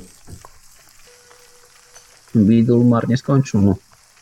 A mógł tylko z nim porozmawiać. Z tego co mówiliście, miał pecha. No, to akurat prawda. Zaczął uciekać, bo już nie chciał wykonywać dla ciebie tych zleceń. Kończył pod kopytami niejakiej córeczki Chałowica. Też racja. Może przypadek. A może nie. Już sam nie wiem. W każdym razie Zenido, wybacz, ale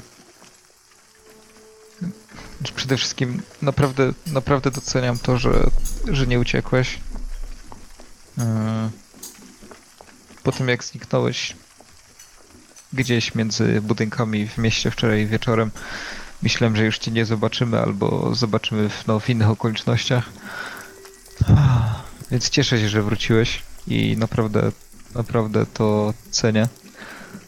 ale Friedrich, jeżeli inni nie wyrażą zgody, to nie będziemy cię wtajemniczać. Friedrich, już nie jesteś jego pracownikiem. Oczywiście, że nie. Natomiast Lindo, Ale- powiedz tak. No mów, Friedrich, mów.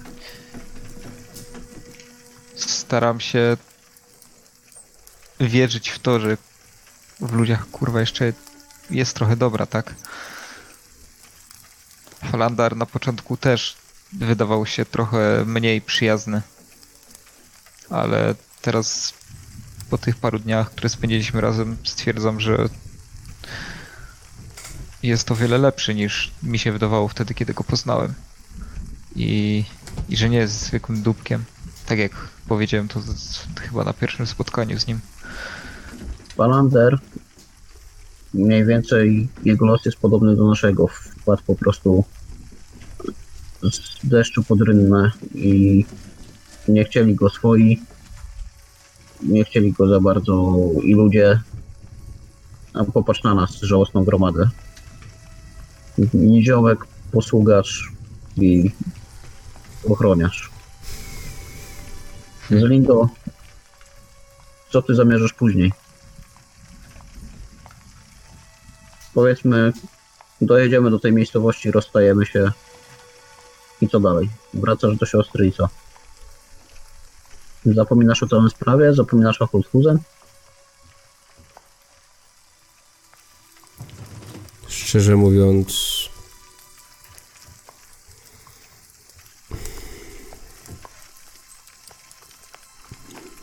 Może... Nie, chyba nie będę wam o tym mówił. Albo... Nie wiem, mam wrażenie, że tylko ja tutaj mówię, ale wy nie chcecie mnie słuchać, więc może sobie daruję. Streśćmy to w ten sposób, że może siostra pomoże mi jakoś stanąć na nogi. I co, będziesz dalej uprawiał interesy, a Holthusen zostawisz za sobą. I cały ten syf, który tam był. Myślę, że już nie chcę żadnych interesów. No nie boisz się, że Czyli chowasz się mogli po prostu za kieckę siostry. Chcę stanąć sam, na własne nogi. Nie interesuje mnie życie u kogoś, dla kogoś. A nie boisz się, że oni do twojej siostry już mogli dotrzeć? Mogli ją znaleźć? Nie chcę nawet o tym myśleć. Tylko wiecie, wy też macie rodzinę. Na pewno. Znaczy, To się interesuje rodziną jakiegoś ty, Friedrich, nie. wiejskiego paroba. Tak jak w moim przypadku. Więc ciesz się, że nim jesteś. Ale uważaj, gdy przestaniesz nim być. Ale ja nie chcę przestać nim może być w tych okolicznościach. Chodzi mi tylko o jedno. Nie tylko statut definiuje człowieka. Jeśli zaczniesz stwarzać zagrożenia, sięgną po wszystko, żeby cię zniszczyć. Dlatego jeżeli chcemy przejść do normalnego życia, spokojnego, gdzie nie musimy się oglądać za siebie, powinniśmy to załatwić. Powinniśmy to Dobra. jakoś rozwiązać. Ja ci powiem tak, Zemigo, chodzi o jedno. Trzeba spalić Holthusen do popiołów. Łącznie z tym gównem, które tam jest i z tymi wszystkimi wysoko postawionymi rodowymi przydupasami. Znasz moje zdanie. Moje zdanie jest takie, że jeżeli wzniecimy taki ogień, to są w tym powozie tacy, którzy powinni wejść w ten ogień również. Powiedz mi jeszcze, A patrzę w jego stronę. Bo to, co w ogóle działo się w mieście, jak wyjeżdżałeś stamtąd, jak się spotkaliśmy już. Ogień wszędzie. Jakiś absolutny terror. Nigdy czegoś takiego nie widziałem. Nie wiem, co to było. W pewnym momencie wydawało mi się, że te płomienie kapią z nieba. Może to jakaś magia? Ale A kiedy zacząłeś uciekać? Co się stało? Obudziłem się w środku nocy, kiedy to już było porządnie rozkręcone. dostało się całemu miastu, czy tylko waszej bogatej dzielnicy? Na pewno mojej dzielnicy. Nie wiem, ciężko mi stwierdzić. A mijałeś domy któregoś z arystokratów zamieszanych w całą sytuację? W Na całą pewno, sprawę? no wiele domów płonęło.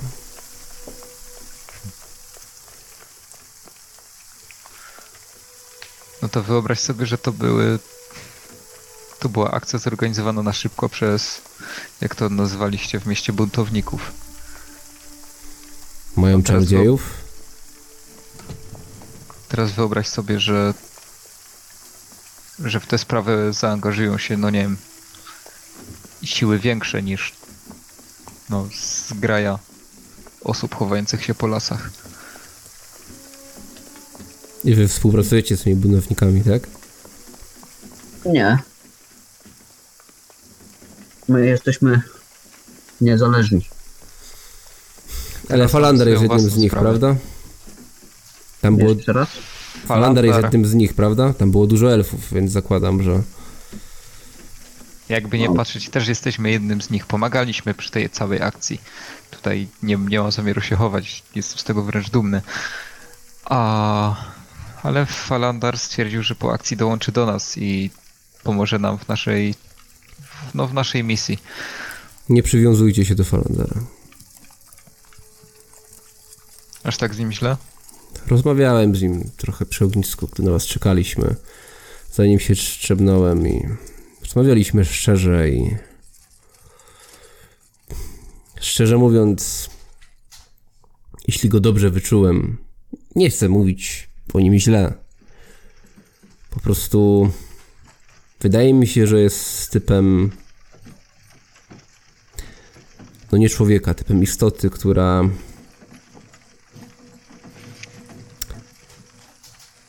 Tyle spędziła w niezrozumieniu i w nienawiści, że jedyne co potrafi to walczyć.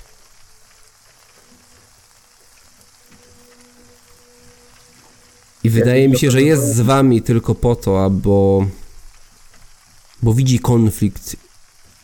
konflikt, w którym może się wykazać i do czegoś przyczynić. Ale wydaje mi się, że jest taką osobą, która nie potrafi żyć normalnie. Która gdy ten konflikt wygasa, ktoś wygrywa, ktoś przegrywa lub sprawa rozchodzi się po kościach, to ta osoba idzie dalej. Budzisz się w normalnym świecie bez konfliktów i go już nie ma. Poszedł dalej, szukać nowej wojny. O, jeśli taki jest jego wybór. Jest wolny. Cieszymy się, że póki co jest z nami. A ja jestem wolny? A Ostatnio nikt ci nie zatrzymywał. przecież sam... Czyli jedziesz mogę teraz wysiąść z tego powozu i odejść. Nie wiem jak inni, ja bym cię po prostu zachęcał, żebyś z nami został i przyczynił się do Czego? zwalczenia tego gówna. Myślę, że to będzie najlepszy sposób na pokazanie, że faktycznie nie stoisz. Opowiesz się z po nimi. jakiej stronie. Słuchajcie. Ja nie wiem, o co chodzi w tej grze. Nie wiem, jaka jest ta wasza strona.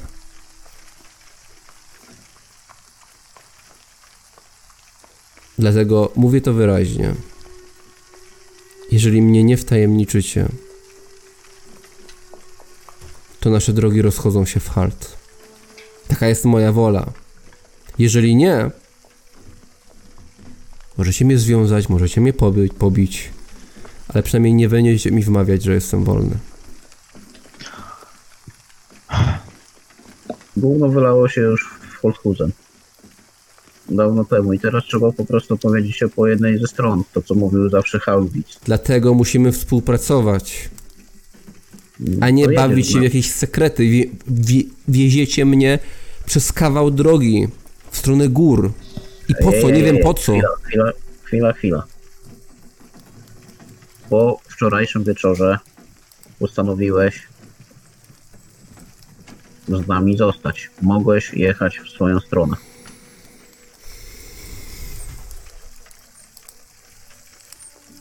Na pewno mogłem. Nie mam siły się uganiać. Myślisz, żebyśmy mieli kiedy cię szukać?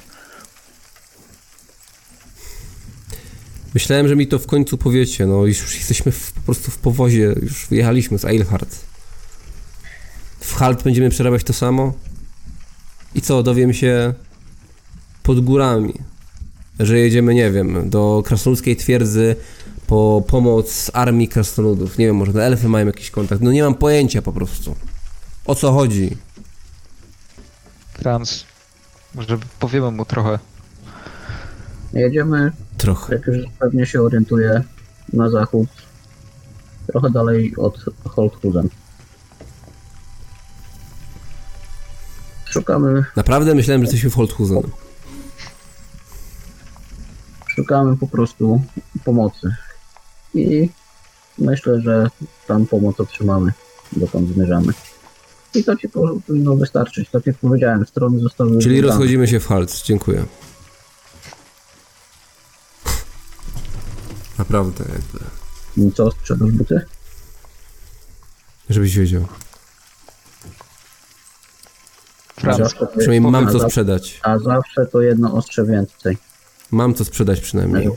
Żeby Wy jedyne co potraficie to zbierać złoto z ziemi. Franz, powiem mu trochę więcej. Jego informacje mogą być przydatne. Nie, nic mu nie mówcie. Im będzie więcej wiedział, tym będzie bardziej mógł sobie wymyśleć na ten temat jakąś swoją historię.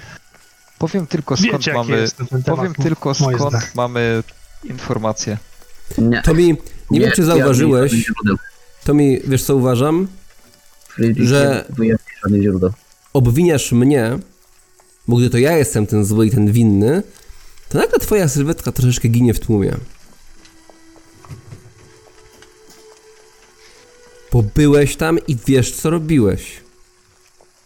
I nie Tomi, rób co robiłeś? ze mnie kozła ofiarnego. Nie mówię, że jestem niewinny, mówię, że ty też jesteś. To nie ja zrobiłem jakiś interes, żeby mój brat do mnie wrócił. W jakiejś dziwnej formie. I to nie ja się zabawiałem tak latami. Zabawiałem. Nawet nie wiesz ile wody w ryjku upłynęło. Zanim to tak wyglądało. Musieli mi zabrać wszystkich. Ty Tobie- i Tomi różnicie się dwoma rzeczami. Tobie, Pierwszy, Tomiemu wystarczył jeden wieczór, aby w to wejść. Franz, Gdyby faktycznie zależało od tego twoja rodzina, to byłbyś jak Dejon. Zenido, różnicie się dwiema rzeczami z Tomim. Po pierwsze, w Tomim jest teraz chęć, żeby to rozwiązać. I mimo tego, że Tomi zna ryzyko... Ja też chciałbym dalej to rozwiązać, tylko nie wiem jak. Bo nie dajecie mi informacji. Ciekawe, czy Mówiłeś jechał coś z o nie wiadomo zaufaniu. kim. Mówiłeś coś o zaufaniu, to po prostu mam zaufaj. Mhm. Tomi zna ryzyko, wie jak bardzo w tym siedzi, a i tak dąży do rozwiązania. To jest pierwsza rzecz, która Może was jest różni. głupi. Druga rzecz, która z was różni, jest taka, że ty, tak jak Tomi powiedział, siedziałeś w tym długo. A Tomi został w to wciągnięty niejako przypadkiem. To jasne. Też jestem wciągnięty przypadkiem. Mogłem Tak, urodzić się w innym mieście. I co? Cholera, zauważ, że my po 2-3 dniach już uciekliśmy, już szukaliśmy innej opcji. Bo nie macie nikogo. Jak to nie? Friedrich, ty nie masz nikogo. Nikogo ci nie zabrano. Nie wiesz jak to jest kochać, nie wiesz jak to jest kogoś stracić. I się mądrzysz mów mi. w sprawach, o których nie masz pojęcia. To, że kogoś nie znałem, nie znaczy, że do niego nie tęskni, tak? Nie chciałeś mi powiedzieć od razu, mimo że wiedziałeś, co się mogło stać z Robertem. Dlatego cię traktuję czasami jak kawał po prostu ostatniego gnoja i nie mogę uwierzyć w twoją szczerość. I ty mi chcesz mówić o zaufaniu. Myślisz, że Robert chciałby, żebyś się w to bawił? Trafiłem do ciebie, bo on zaginął. Czemu żeście go nie szukali? Wy, szlachta.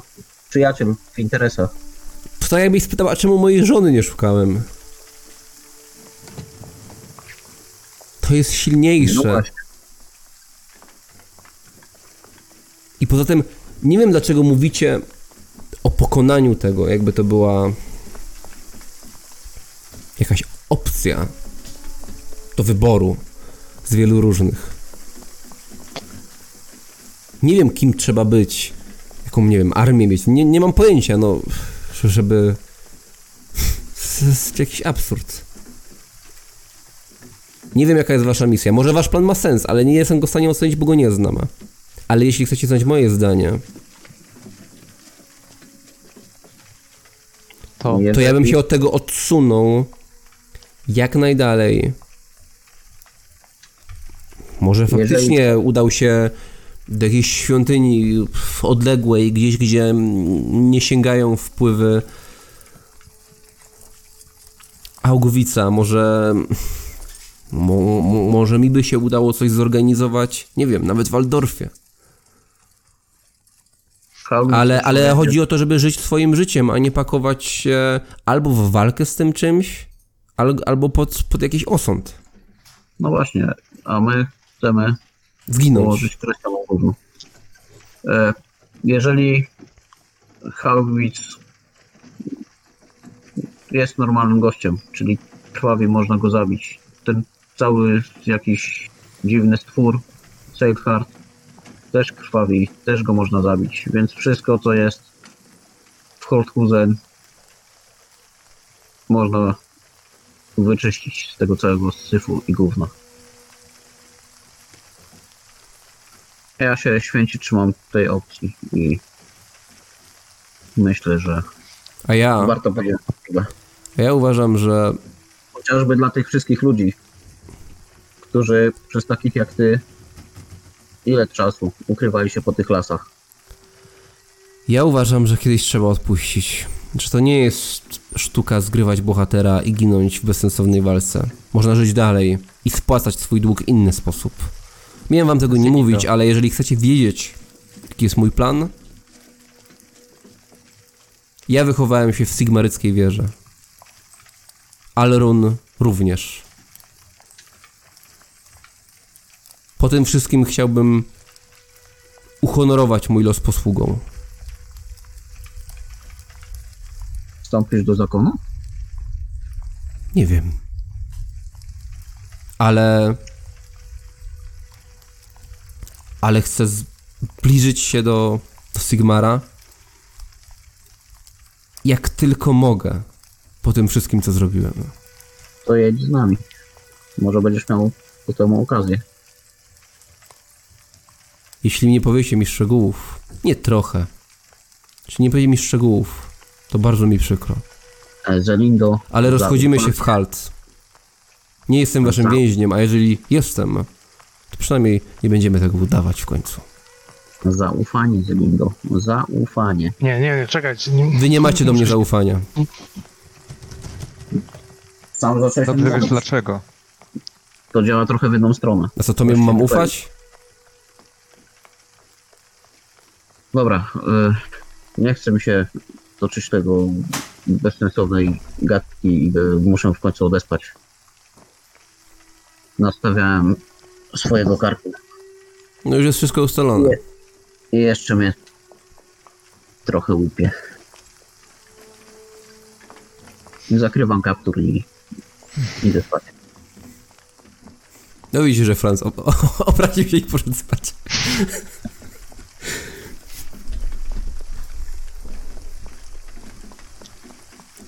Wyglądam za okno taki wściekły.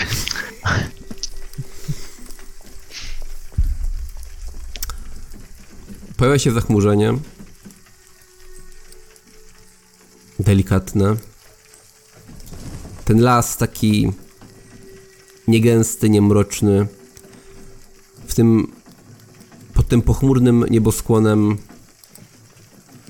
wydaje się jeszcze bardziej niejaki. Reykjavik się kończy.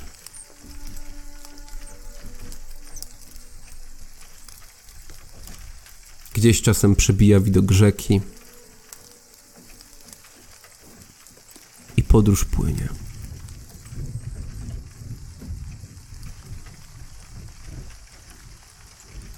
Czyli Franz śpi, to mi patrzy przez okno, ale też próbuje zasnąć, no nie wiem.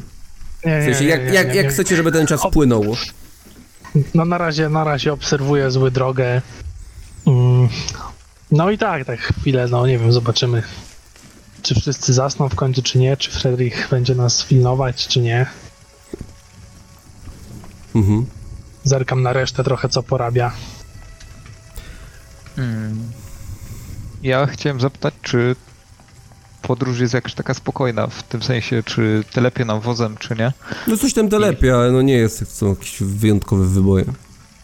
Czy byłbym w stanie wyciągnąć sobie nowo zakupiony sprzęt i gdzieś tam dłubać sobie, wyciągam jeden z tych pierścieni, które od Strzygan wziąłem i tak po prostu dla samego faktu zajęcia się tym fachem chciałbym ozdobić go jakoś, wygrawerować tam jakiś wzór na zewnętrznej stronie tego pierścienia, po prostu coś zrobić, żeby zabić czas. A jak taki proces wygląda? To jest jakieś wydłubywanie? Nie trzeba czegoś, nie wiem, podgrzać?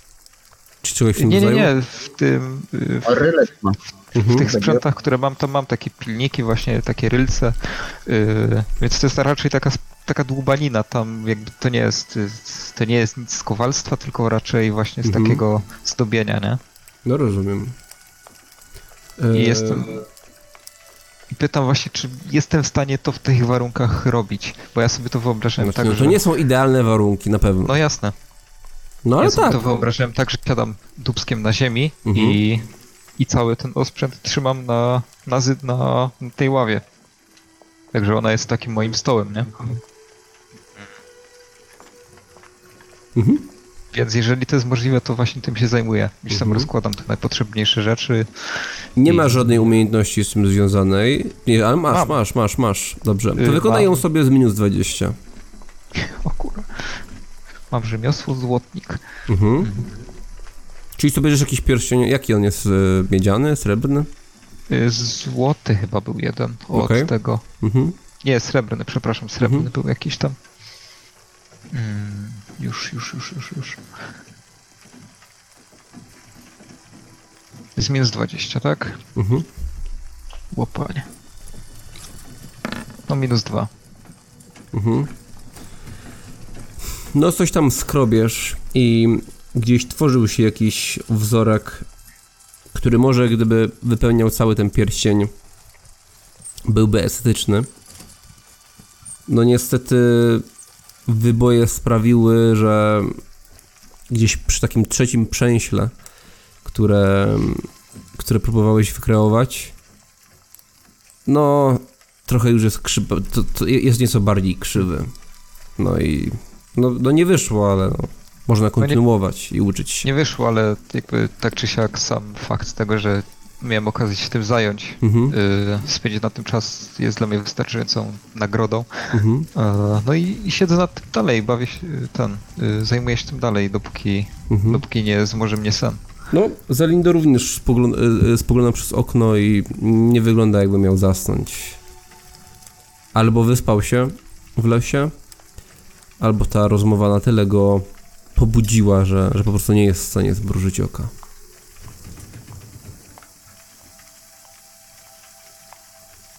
Tomi? Słyszysz konnych jako pierwszy. Są za wami. Ogólnie mijaliście troszeczkę osób. Idących, jadących to w jedną, to w drugą stronę. No teraz faktycznie słyszysz konnych. 3-4 konie, które tak prują dosyć ostro za wami w stronę Halt. Zrywam się na nogi. Ej, ktoś szybko tam jedzie i tak wychylam się trochę zza tego okienka, tak żeby wyjrzeć coś może na tej drodze. Wstaję od razu i też do okna głowę. No, wychylacie te głowy, no i w tym momencie konni was mijają. Ciężko wypatrzyć cokolwiek charakterystycznego, ale rzućcie sobie po teście percepcji. Zwykłe. +2. -1. No to ty widzisz, że te twarze są takie dosyć ponurawe. Są to jakiegoś typu osiłki, albo łysi, albo krótkościęci. Uzbrojeni, no każdy ma albo pałkę, albo miecz przy boku. Jeden w ogóle ma kuszę. Wydawało ci się, że jeden rzucił w twoim kierunku takie dosyć nerwowe spojrzenie. No i w tym momencie wszyscy was minęli, po prostu pognali dalej do przodu. Oni tak wyglądali jak jakaś straż Zejchlar, czy raczej taka... Nie, byli tak ubrani niewyróżniająco się, od stroje podróżne, czasem jakaś skórznia. Aha, taka najemna banda trochę bardziej. Coś takiego, no. Coś takiego. No słuchajcie, no... Nie wiem, chyba jacyś tacy, no... w pośpiechu podróżni, no. Chociaż z tymi mordami to nie wiadomo w jakich interesach jechali. To wyglądajmy przez te okna, bo to w sumie na szlaku kogoś takiego widzieć to tak trochę nieciekawe. No, nigdy nic nie wiadomo. No nie tak się rozejrza po was, ale co by się miało stać? W sensie ci orkowie, Cholera. tak? Cholera to wie, no jak z opowieści, które słyszałem i z doświadczenia, to wiem, że jak na szlaku widzisz kilku dryblasów, to nie wiem, to mogą być chociażby bandyci. Po prostu lepiej zwrócić uwagę. Nie zaszkodzi. No a tak co jakiś... Przerywam na razie to, co robiłem i wyglądam do okna co jakiś czas. No, jedziecie cały czas główną drogą. No i tak mijają minuty. No i widzicie pomniejszą ścieżynę, która mknie w lewo, więc jest to po stronie Friedricha. No i tak patrzysz w tę ścieżynę i jedna z wielu, taka niepozorna i tym bardziej wyboista, taka, że taki wóz w zasadzie ledwo tam w ogóle wjedzie i nagle wjeżdża. Po prostu wóz skręca i wjeżdża w tę ścieżynę. Hej. No i zaczęło od razu bardziej tak telepać. Franz, automatycznie się budzisz, troszkę pospałeś, no tak cię to wybudził ten wstrząs. No, Zelino też się tak rozejrzał, no ale nie widział, że zjeżdżacie, więc po prostu nie zareagował w żaden sposób. Krzyże, Hartwin, co, na lanie będzie przerwa, że w las zjeżdżasz? Nie, pochmurno się robi, lać będzie, a tam lubi zalewać. Tędy pojedziemy, zaufajcie mi. Moja pytanie mam techniczne. Czy ja na tyle pospałem, żeby coś tam, żywotność mi się troszeczkę podkręciła? Czy miałeś już dzisiaj test odporności? Nie. No to raz dziennie. Ale to zróbmy, ale tylko jeden punkt żywotności może się przywrócić. Jeśli go zdasz. Z plus 20, test odporności. Bo jednak była to jakaś inicjatywa z tym związana. Odporność. Dobra, plus 1. No, czuję, że niewiele to dało. No. Hartwig, na te konie gdzie pojechały? Też tutaj czy przodem? Czy tą główną drogą? Jakie konie? No ta trójka, co jechała przed chwilą. A skąd mam wiedzieć? Ej, nie podoba mi się to trochę. No co A się ty, stało? Ralf, widziałeś ich? Ja? No widziałem i co? No tacy. Znaczy no swój chłop, no co? Jeden z drugim jadą, robotę mają do zrobienia pewno, no co? No a gdzie jechali? Tam główną, czy tutaj też skręcali? Ja wiem, jasnowidz jestem. No, Hartwin nagle odpowiada, no, większa szansa, że główną jechali. No. Nie każdy się zapuszcza w takie poboczne ścieżki. Nie każdy się zna, jak woźnica. Co tam, Tomi? O kim gadacie? No i Haupt, no takich 3. No, Franz czuje, że mocno trzęsie tym powozem. Takie draby nas mijały konno chwilę temu, ale gorzej, że w jakąś taką, tak trochę szepczę, ale jakąś taką leśną dróżkę zjechaliśmy, niby jakiś objazd, ale no kurwa, no. Wiecie, jak te numery dalej wyglądają, nie? Bądźcie w gotowości, bo to w sumie... No, Jeszcze ci pokażę, że te woźnica z tą babką. Harwin, ty tutaj kół nie połamiesz na tej drodze? Bo czepię jak nie wiem teraz. No się staram, jak mogę. Śpita. Zaraz wyjedziemy na główną drogę. Śpita. no ja wyglądam Worek. tak co i raz z tego okienka, w lewo, w prawo, przed siebie, przed nas znaczy się. No ja też co jakiś czas wyglądam z drugiej strony. Ja obserwuję okolice, czy my jesteśmy pomiędzy drzewami, czy już łąki jakieś, nie wiem. No, Bardziej. zrobiło się tutaj gęsto od drzew znowu. No gdzieś tam, tak jak już mówiłem wcześniej, widać jakieś prześwity, gdzieś są jakieś polany. No ale jest tutaj dosyć gęsto od drzew. No i jest tutaj tak dosyć kamieniście, tak troszkę podobnie jak było przy obozie buntowników. No jakby są właśnie różne kamienie, różne załomy, wszystko porośnięte mchem. Tak patrzycie w te cienie między tymi kamieniami, za drzewami, no jakby tam mogło kryć się jakieś zagrożenie. Tak próbuję oszacować, ile tam jeszcze, jaka jest pora dnia w ogóle, ile nam jeszcze zostało do tego wieczora. No jest porządne popołudnie.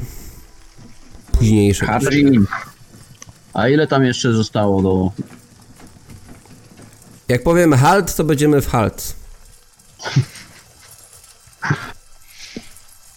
Da się zorientować, czy jedziemy faktycznie tak mniej więcej w dobrym kierunku, czy przypadkiem nie zrobimy jakiegoś kółka? Znaczy no zjeżdżacie tak pod skosem, ale no jakby teoretycznie dalej jedziecie na południe, no ale tak trochę pod skosem.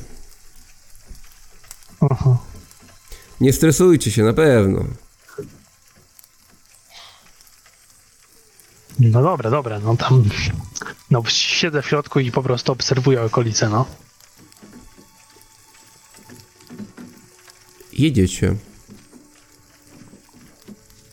Jedziecie.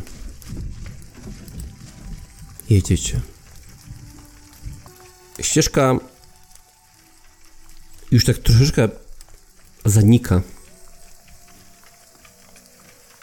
Mijacie chatę. Ta chata wygląda na opuszczoną i absolutnie zrujnowaną. Powóz przejeżdża dalej. No i ten dalszy szlak to już w ogóle ledwo szlak przypomina. Jest trawa, przez którą po prostu sunie ten powóz. No i nagle wjeżdżacie na taką dosyć dużą polanę. Chyba można tam jechać gdzieś dalej. Z każdej strony kamienie, drzewa. Czujecie się tak bardzo odsłonięci. Robię takie znaczące i wyciągam pałkę powoli. Harwin, Co się dzieje, mówi Zelindo? Harwin, gdzieś ty nas wywiózł? Osoby, które patrzą przez okno, testy percepcji.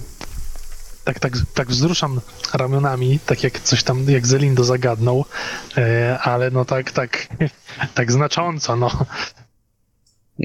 Ja też tam wystaję, bo ja się z tym Harwinem próbuję dogadać. O, -3. Ja przerzucę. Wiesz, zaczynają się mistrzowskie rzuty. -5. -3. Co jest tam? Przecież nic tam nie ma. Ale no patrz, co to jest kurwa za droga w ogóle? Harwin, gdzieś ty nas wywiózł? Przecież tutaj drogi nie widać w ogóle. Słuchajcie, no... Szybko i bez bólu, dobra? Mówi Hartwin. O czym ty gadasz? No właśnie. Co my tu robimy? Myślałem, że to naprawdę jakiś skrót.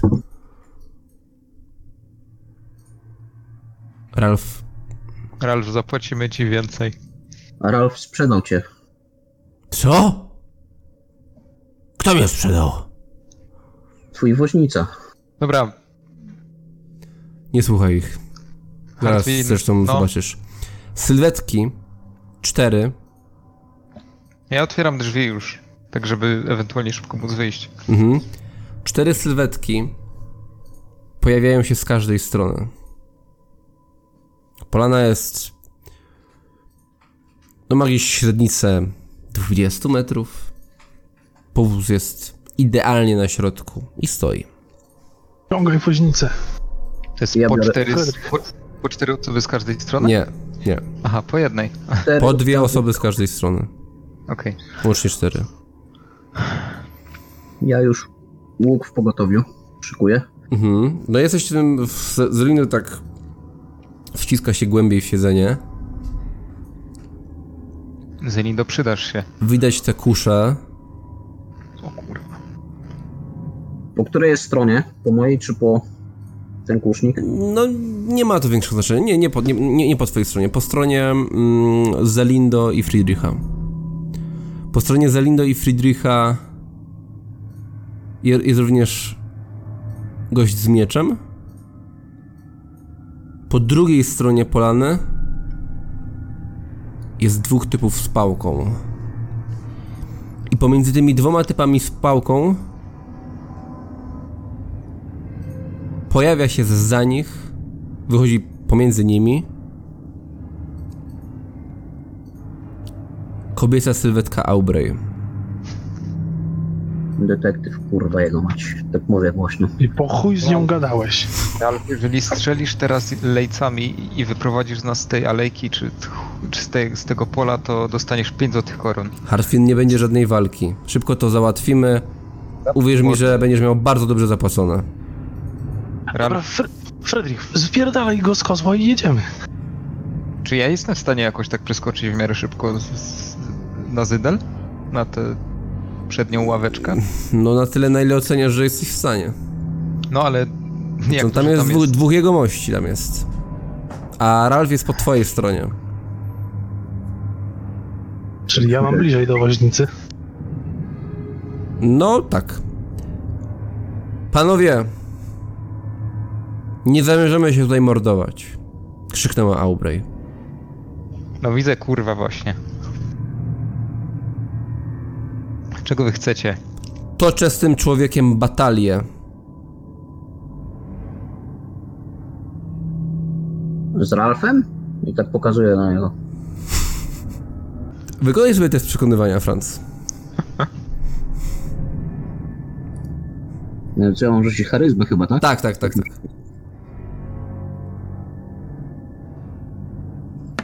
Krytyczny sukces na +5. No, nie widzisz reakcji Ralfa, ale sam jak to mówiłeś, to czułeś to przekonanie, które wypływa z ciebie. Toczę batalię z Ingo Schwarzenbachem. Mam dość tych oszustów, którzy z nim współpracują. Droga damo, Miałeś rację. Zostałam przez niego wykorzystana tak jak wielu innych. Tylko ja nie popuszczam płazem. Dlatego jeżeli nie chcecie, aby ci mili panowie wzięli się do tego, za co im zapłaciłam, to zwróćcie całe 50 złotych koron, Dobra, słuchaj. które Siedzę w środku. zarobiliście na zwykłym oszustwie, no. Siedzę w środku. droga, To mi akcję wykonuje, więc to mi pierwszy. Tak, wyciągam tą księgę czarów, którą mam w plecaku od niepamiętnych czasów O jest.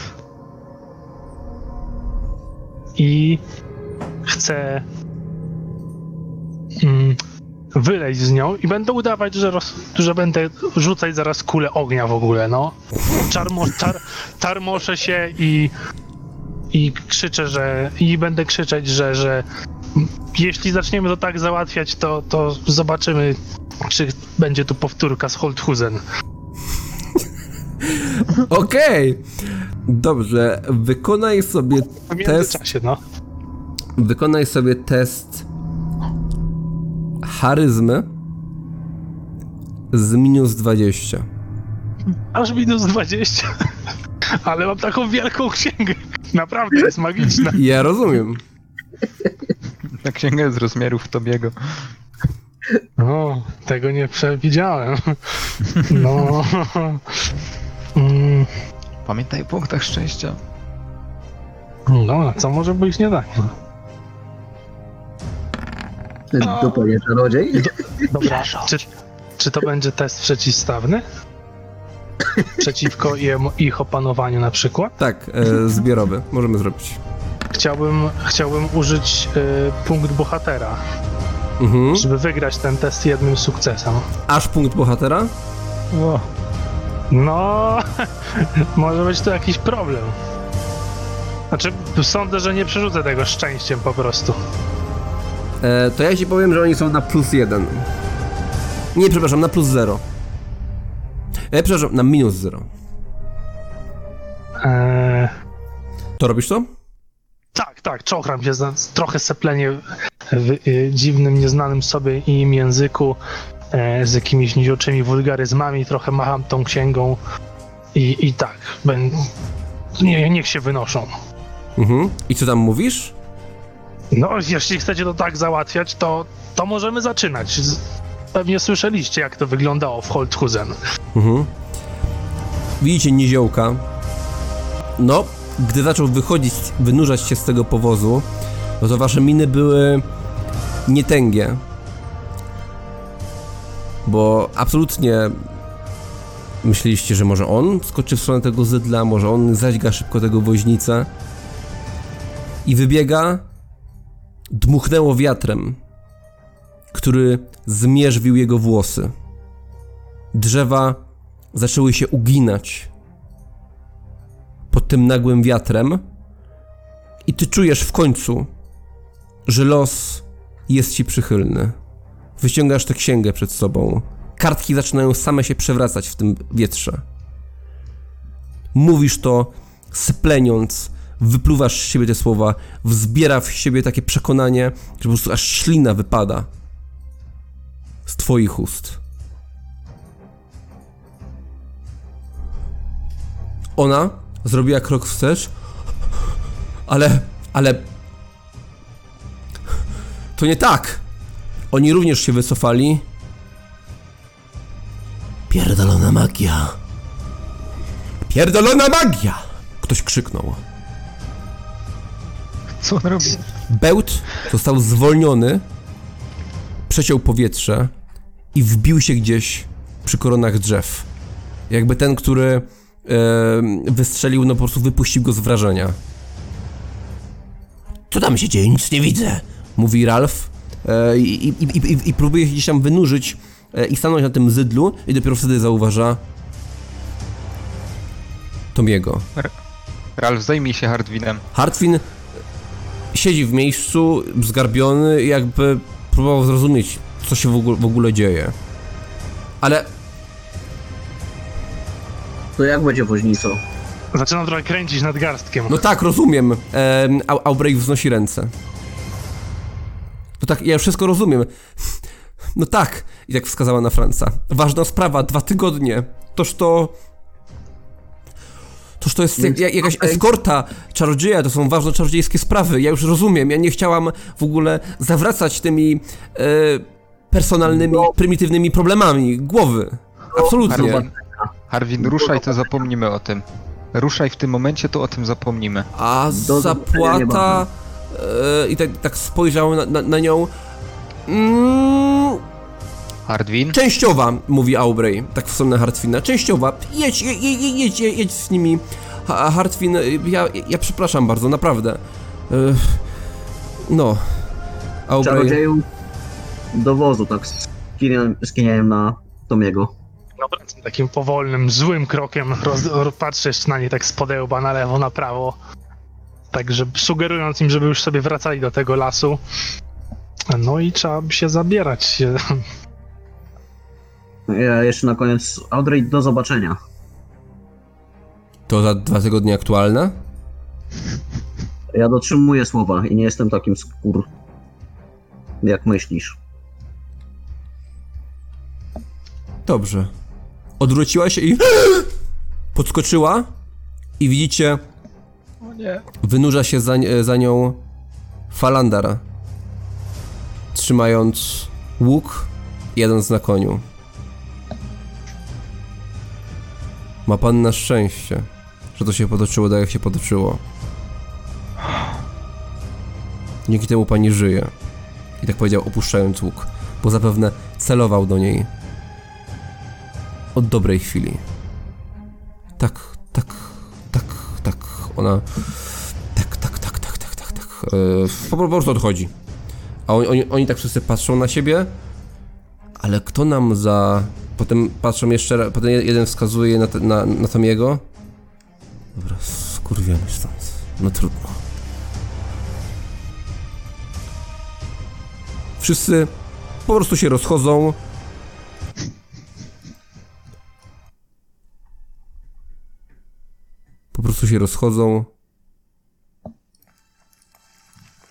A wóz rusza i zaczyna jechać z krajem tej polany i stara się zawrócić.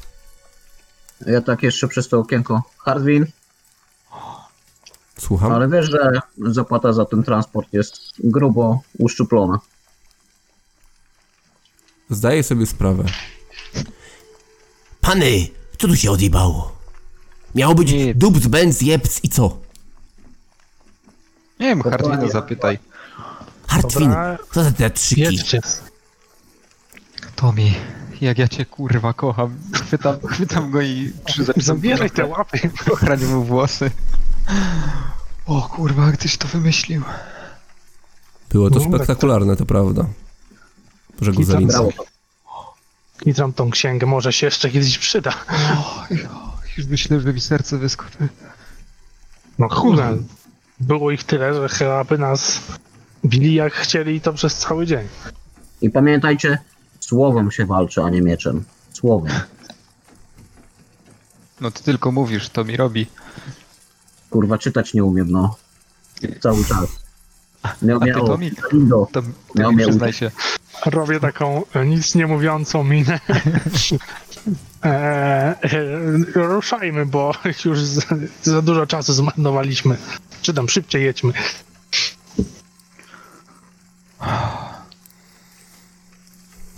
Ale mi serce wali. Falandar jedzie obok waszego powozu. Podjeżdża tak bardzo blisko. Dzięki, Falander. Cii. Będziemy tak jechać teraz z nim.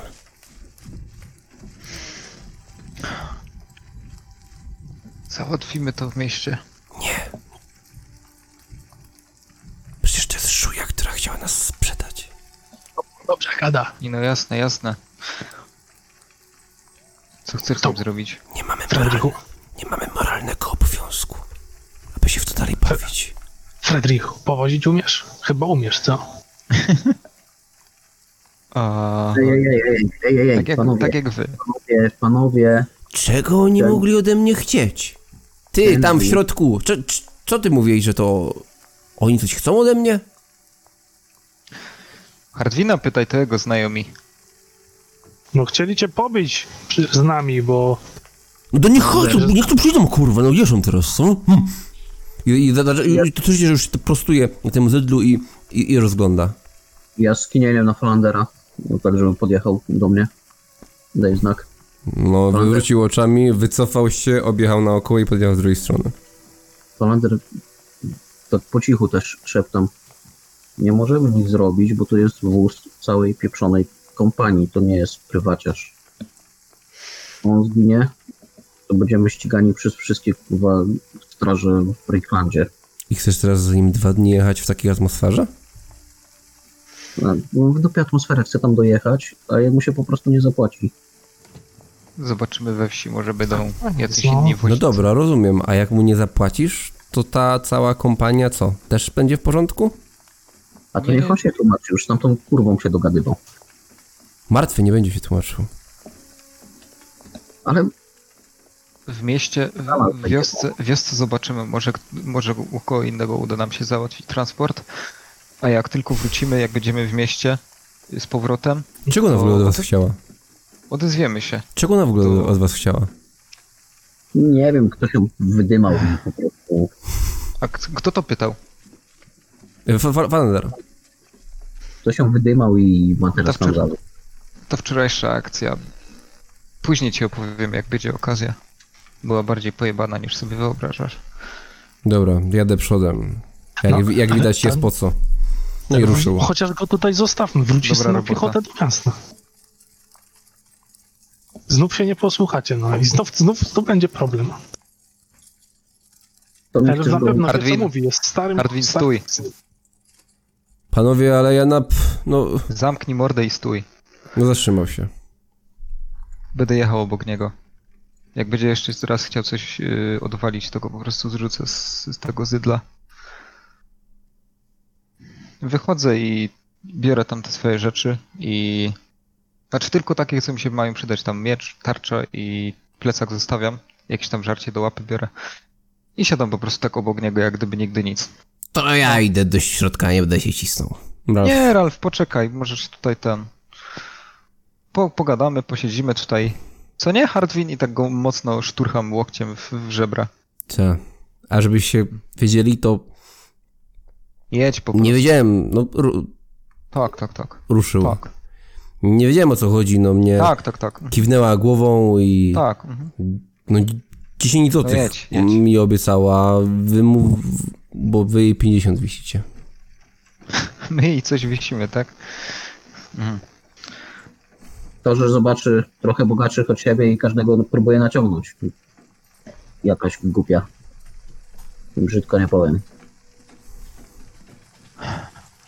Bo jednak kobieta. Dobra, szybciej do głównej drogi. No, cały czas wyboje są.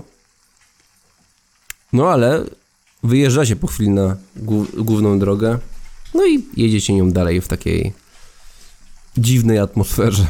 Z człowiekiem, który próbował was nieco nie potraktować zbyt sprawiedliwie. Ale wy wiecie, o co chodziło, tak?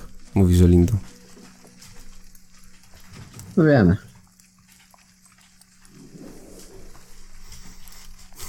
No akurat to możecie mu powiedzieć.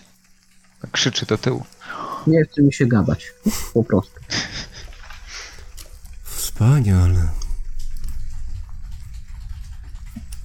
Mój stosunek do tej baby całkowicie się zmienił. Miałem ją za inteligentniejszą.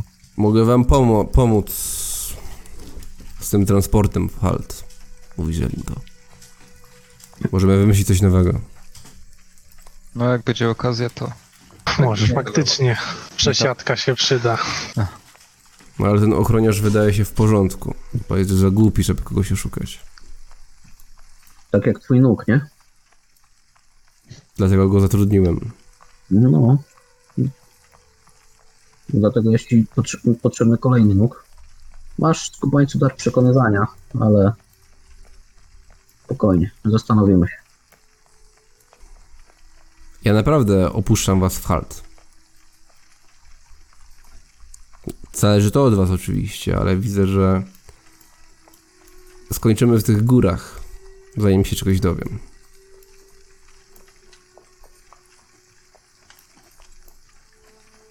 Czas mija. Chociaż byłem pewien, że będziecie cwaniaczyć i grozić mi. Zresztą kto wie, co się wydarzy.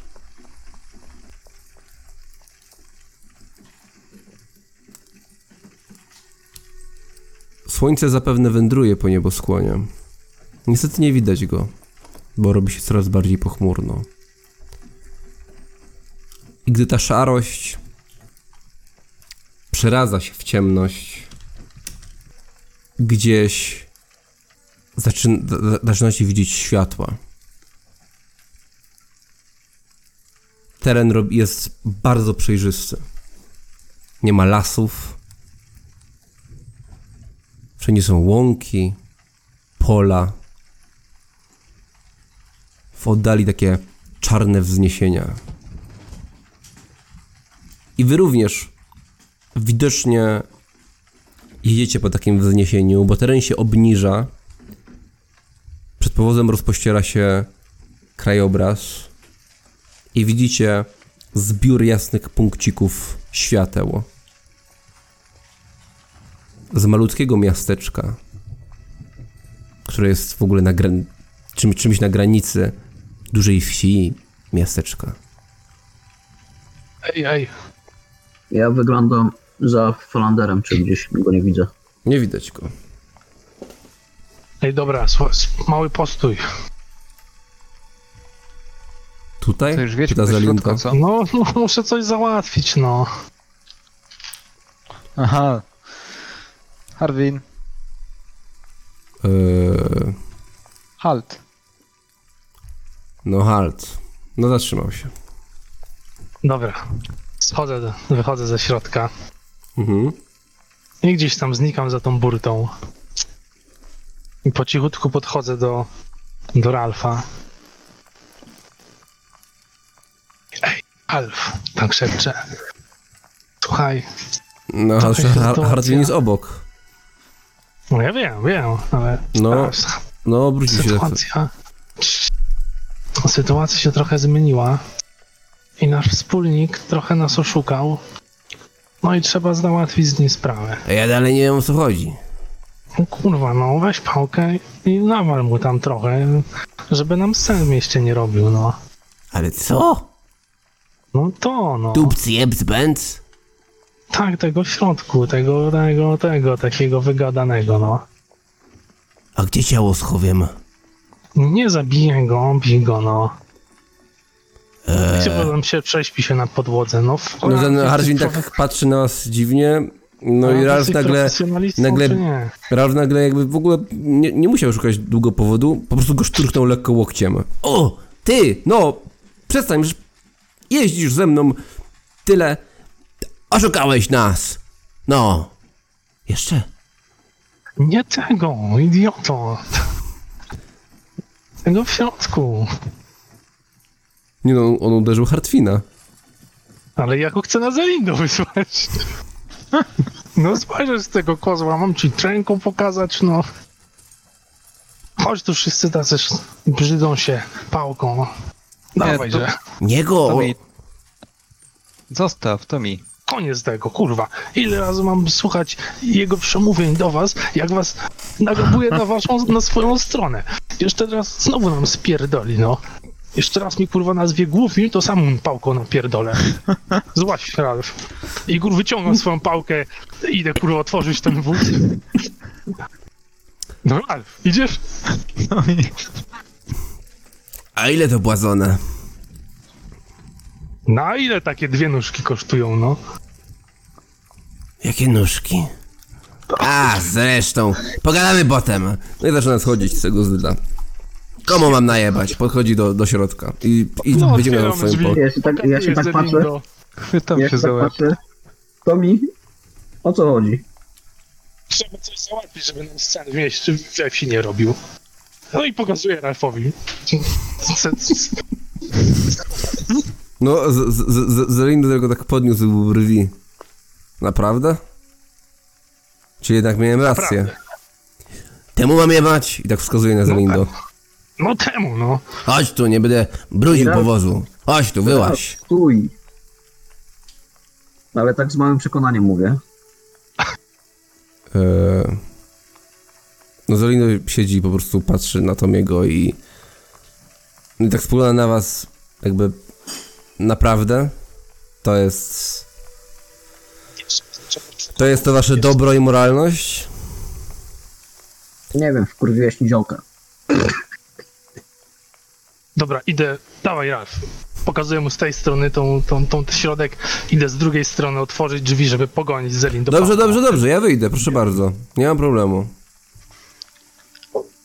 Absolutnie nie ma problemu. Jeżeli kompanii nie widzą problemu, Ja to ja też go podchodzę nie do widzę. Tomiego.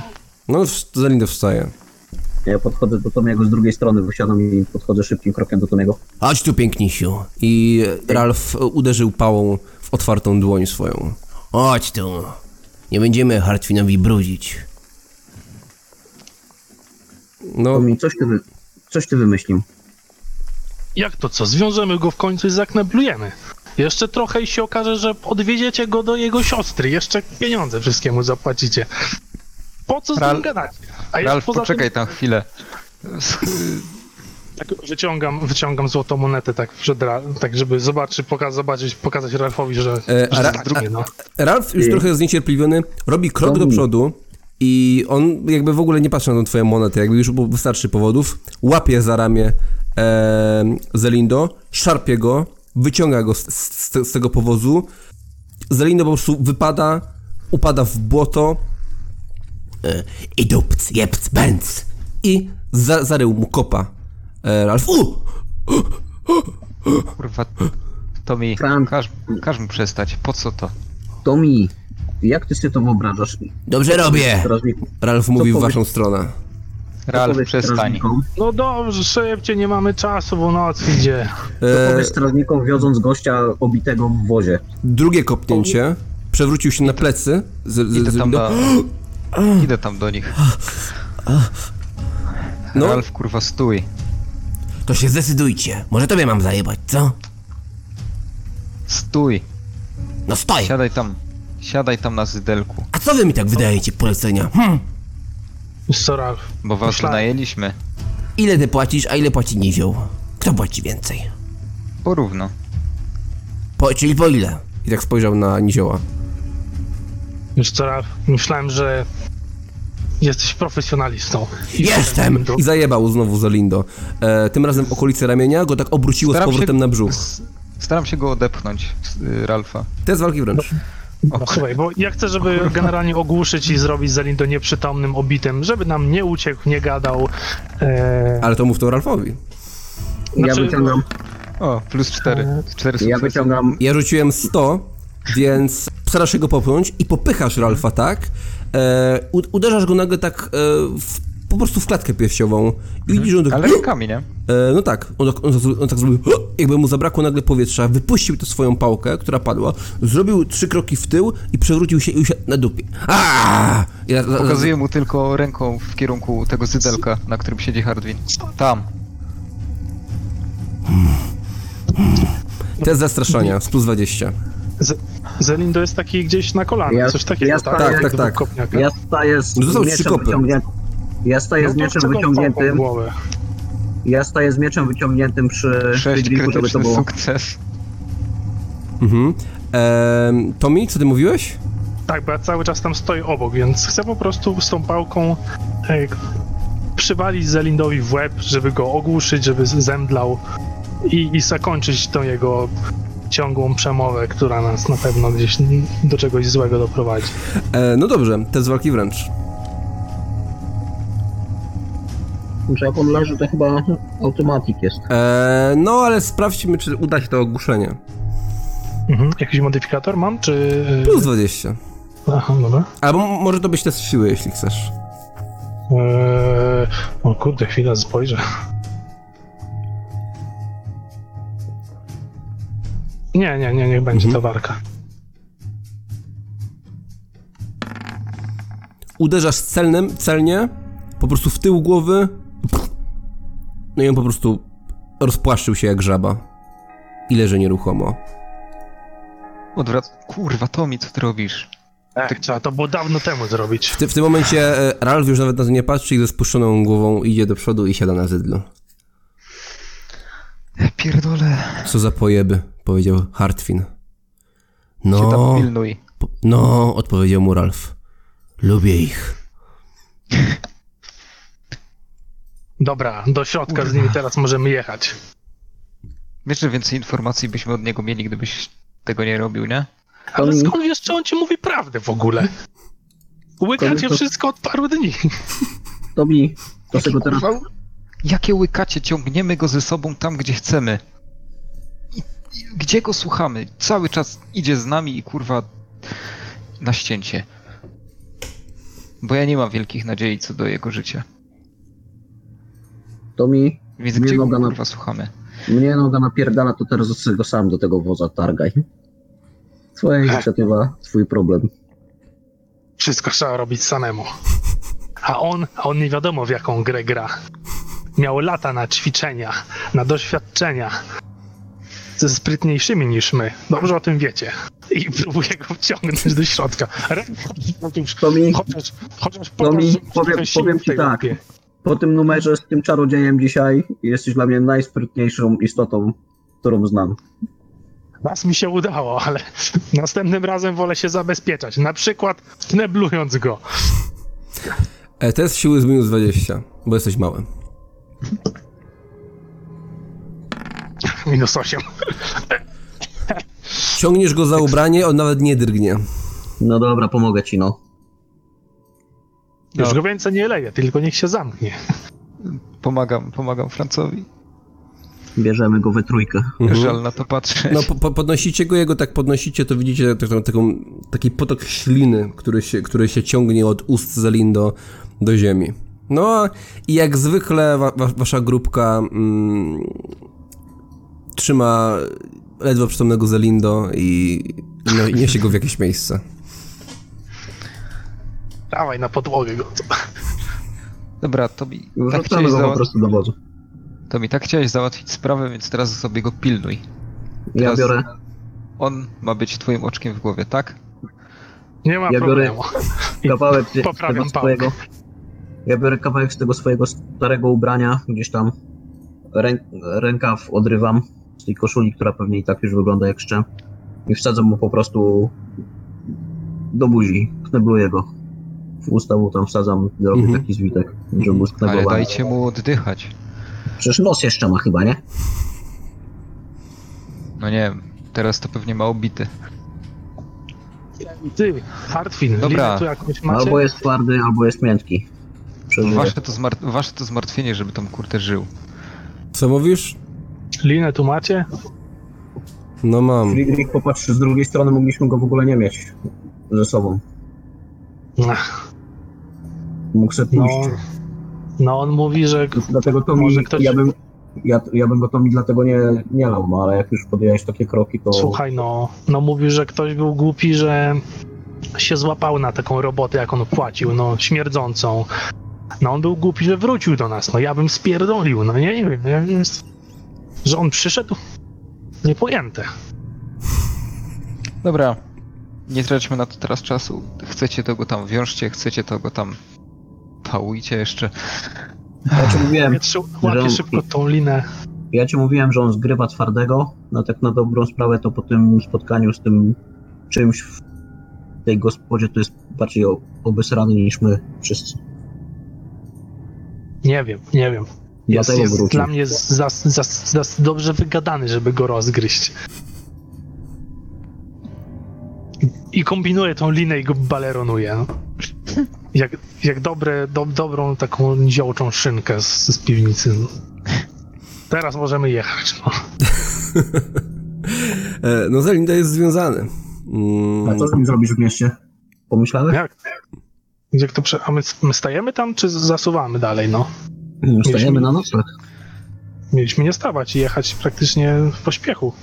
Właśnie to jest druga sprawa, to mi kurwa, żeby wybrać najlepszy moment na to. A co, mieliśmy go bić w mieście?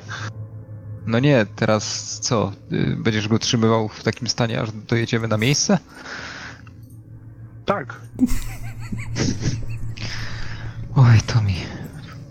Dobra, pakujcie się, ja tam siadam na zdelku. Jedziemy. No, dobrze, mówi Hartwin takim zlęknionym głosem, no i powóz rusza znowu w stronę Halt. O, ile my sobie wrogów robimy, co sobie myślę. Miasto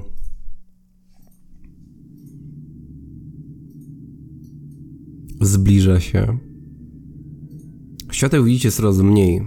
Zjeżdżacie nieco do dołu. Widzicie palisadę, która lata świetności ma za sobą. Widać, że była zniszczona kiedyś w wielu miejscach. Potem ją naprawiano. W kilku miejscach jest kamienna. W większości drewniana.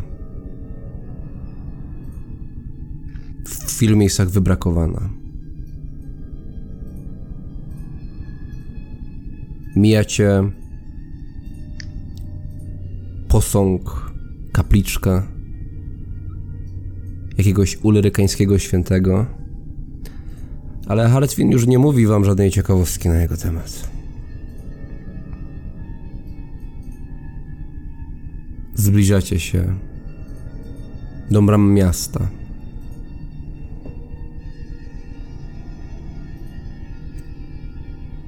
Brama, taka unoszona do góry, jest zamknięta. Gdy się zbliżacie, pojawia się za kratami sylwetka strażnika.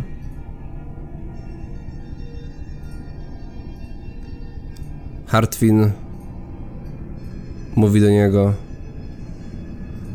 problemy po drodze były. No nie zdążyliśmy. Wpuśćcie nas. Może zapłacimy, no jak trzeba. Strażnik... Dużo się spóźniliśmy. Strażnik podrapał się po nosie.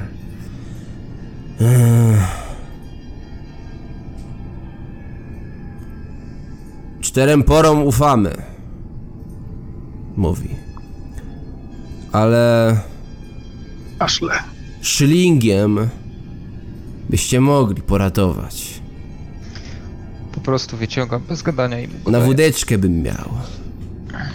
Masz. Czyli Otwieraj. wychodzisz, tak? Nie, ja tam na tym zedelku cały czas siedzę. Aha, okej. Wina. Znaczy, no ale to i tak musisz zejść i podejść do tej bramy, żeby mu podać Aha, to no przez to kratę. No to tak robię. No podchodzisz, to bierze do ręki, spogląda na tego szylinka. Dziękować. To Co powiedz to- nam jeszcze, gdzie można spędzić noc. Jaka karczma dobra tutaj. Zajezdnia. A tak bardziej za... drożej, taniej... Jakąś dziewkę byście se pierdolnęli przed spaniem. Tak tylko co by łóżka wygodne były. No i bez szaleństw. To w śmierdzącym kolanie będzie dobrze. Brzmi świetnie. Jest świetnie. No wracam. Wziął tego szylinga, no i ledwo usiadłeś, to już słychać kołowrót i ze zgrzytem brama unosi się w górę. Powóz rusza i wjeżdżacie do środka. Z każdej strony patrzą na was budynki drewniane o słomianych dachach strzelistych. Jest tutaj ponuro. Pomimo, że noc nie jest wcale późna, jest późny wieczór tak naprawdę, to jest tutaj bardzo mało życia. Gdzieś tam pali się jakieś palenisko na ulicy. Nie ma tutaj bruku. Powóz jedzie po błocie.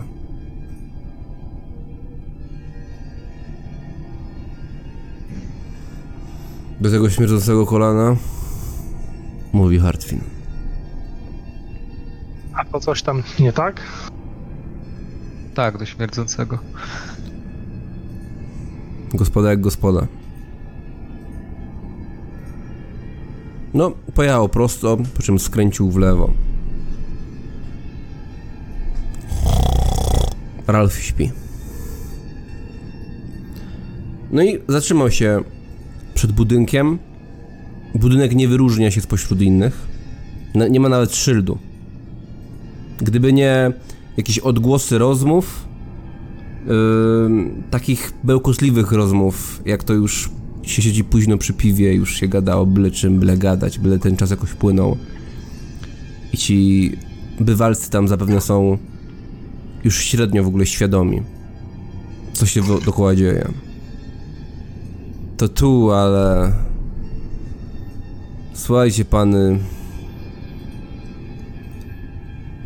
No może byśmy ten konflikt jakoś rozwiązali, no. No to ja słucham. No nie zapłacicie sobie mi dalej pewno, no i poradzisz? co mam... Ja bym zrobił tak, że... Bo 3 żeście mi zapłacili, tak? W sensie No. gildii. To ja wam oddam te 3. I zawrócę. I zapominamy o sprawie, ale tak po prawdzie zapominamy, panowie. Także, Zostawisz nas tutaj, tak? W tym mieście. no znajdziecie sobie, W no. połowie drogi. To nie jest połowa drogi, chciałbyś, żebyś to... Ja wysiadam. Podchodzę do niego i go tak ściągam z tego, bo on na zydlu siedzi dalej, tak? Mhm. Ściągam go po prostu na dół. No on się poddaje, ale spokojnie, no ręce przy sobie, no co wy? Słuchaj, patrzę mu głęboko w oczy. No tak unika spojrzenia, jest wystraszony. Patrz na mnie. Ralf śpi. No on patrzy ci w nos, Hartwin. Ale na mnie patrz w oczy. Franz, przyjść tam pomóc trzeba z czymś? Ty tam Spokojnie, masz swojego Spokojnie, dopilnowania. czarodzieju. Teraz zadam ci bardzo ważne pytanie. No, Czy chcesz zarobić jeszcze złotą koronę plus te 3, które masz? na 2 żeśmy się umawiali. Jeszcze. Po tym, co było, stawka, powiedziałem, poszła trochę na dół.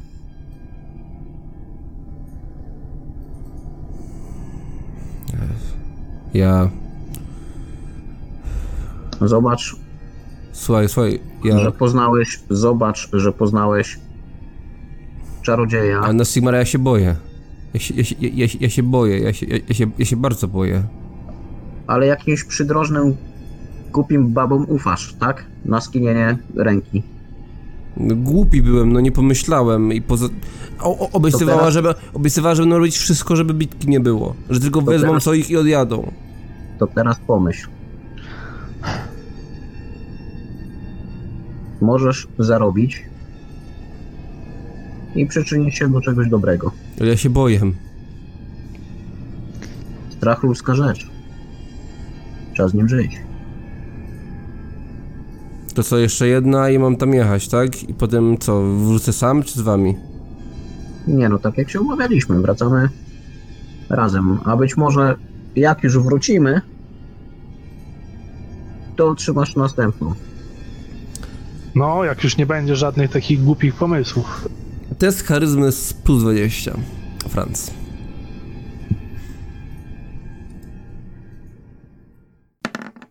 A ja przerzucę. Mhm. No, 6 sukcesów. No dobra. Niech tak będzie. Ale no... Zrozumcie przynajmniej, no gildia nie płaci z tego wiele. I no... Jakże... Ja myślałem, że to okazja. Głupi, żebym był głupi. Dlatego Przepraszam. zadawaj się z rozsądniejszymi. Nie ma tematu, tak? No dobrze. Jedziemy tam, jedziemy z powrotem. Dobrze i... Wszyscy są zadowoleni. Przepraszam. Naprawdę. A teraz idziemy machnąć kufelek. Tylko o wozy zadbaj. Aha, jak tutaj jest z tymi wozami w ogóle? Tu jest stajnie na tyłach. A wóz zostaje w tej stajni? No tak. Bo czy ładunek ten żywy możemy zostawić, żeby tam nikt nie grzebał? Konie? Konie to wiem, że pewnie do boksów pójdą, żeby się najeść. Chodzi o to, co w wozie leży. Ten stary No, ma tam być w tym wozie. Ty, Franz, przecież- to Postarajmy się go wprowadzić do środka jakoś. Poczekajcie, tu zrobię. i co, narożnie go położysz? Wędził go będziesz przy kominku? ja tu go przypilnuję te wyjątkowo, no. To mi- Na ławerce się zmieszczę, duży nie jestem. Na noc chcesz tu zostać? No, żeby znowu drapaka nie dał, no. Chłopie, związałeś go jak... nie wiem, no. Panowie, No wejdę do naprawdę, środka. Naprawdę mu nie wierzę, no. Wejdę do środka, zobaczę jak wygląda sytuacja i zobaczę, czy da się go jakoś niepostrzeżenie do góry Weźcie go, wprowadzić, tak przykryjcie żebyśmy jakimś- mieli... Weźcie go, przykryjcie jakimiś szmatami, niech tam leży, że jakieś... wieziemy jakieś szmacidła ze sobą, nikt tam nie zaglądnie, on związany jest, niech leży tam, niech do rana Czułem się, przeczeka. Przecież on się obudzi i będzie się szarpał. No, Ktoś to usłyszy, jakiś stajenny i co? Tak związany się nie będzie szarpał. Co on się może tam poszarpać? nie, Będzie kopał Do, chociażby w drzwi. dobrze Fredrik mówi, jak się obudzi, Friedrich, to... zobacz, jaką ma nogi związane, no. Nie, ja idę sprawdzić, jak wygląda sytuacja. Schodzę Drzwi z z, zydla i... drzwi z gospody się otwierają. No to ja tam wchodzę akurat. Wychodzi taki mężczyzna z podciągniętą koszulą. Grube wszystko wystaje z przodu, a tak się wylewa. I ogólnie wygląda na chudego. Ma tylko taki wielki brzuch, taki szeroki pępek. On tak się wynurzył, tak się zachwiał. Koniec imprezy, co? Mój drogi, jak ja powiem koniec, to będzie koniec. A teraz prowadź mnie do Elizy. Będę robił jej lizy. No i tak i robi krok w twoją stronę i wyciąga rękę w twoim kierunku. Odtrącam tę rękę. Tam. Pokazuję jakiś przypadkowy kierunek. Panna nie chce się pierdolić? I robi drugi krok w twoją stronę. I tak ma takie przydługawe, spocone włosy i takie przyczesuje do tyłu. Spieprzaj, dziad. Ja pokażę. Ja pokażę. Będę szarpał, aż się spodoba. Łapy przy sobie, gnoju. Jeżeli się jebie we łbie. Robi krok naokoło ciebie. Dobrej nocy. Dobrej nocy. Prowadzę.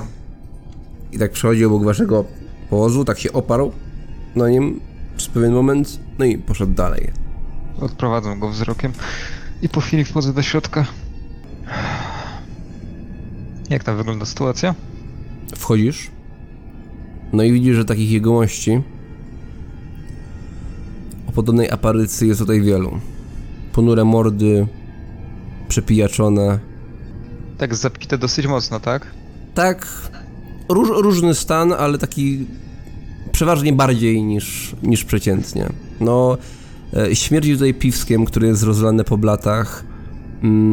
Po drugiej stronie, pod ścianą, widzisz jakąś parę, która się całuje, a raczej to wygląda, jakby mężczyzna lizał ją po twarzy. Obydwoje są w takim obrzydliwym, pijackim stanie, że tak nie wiadomo, kto tego chce.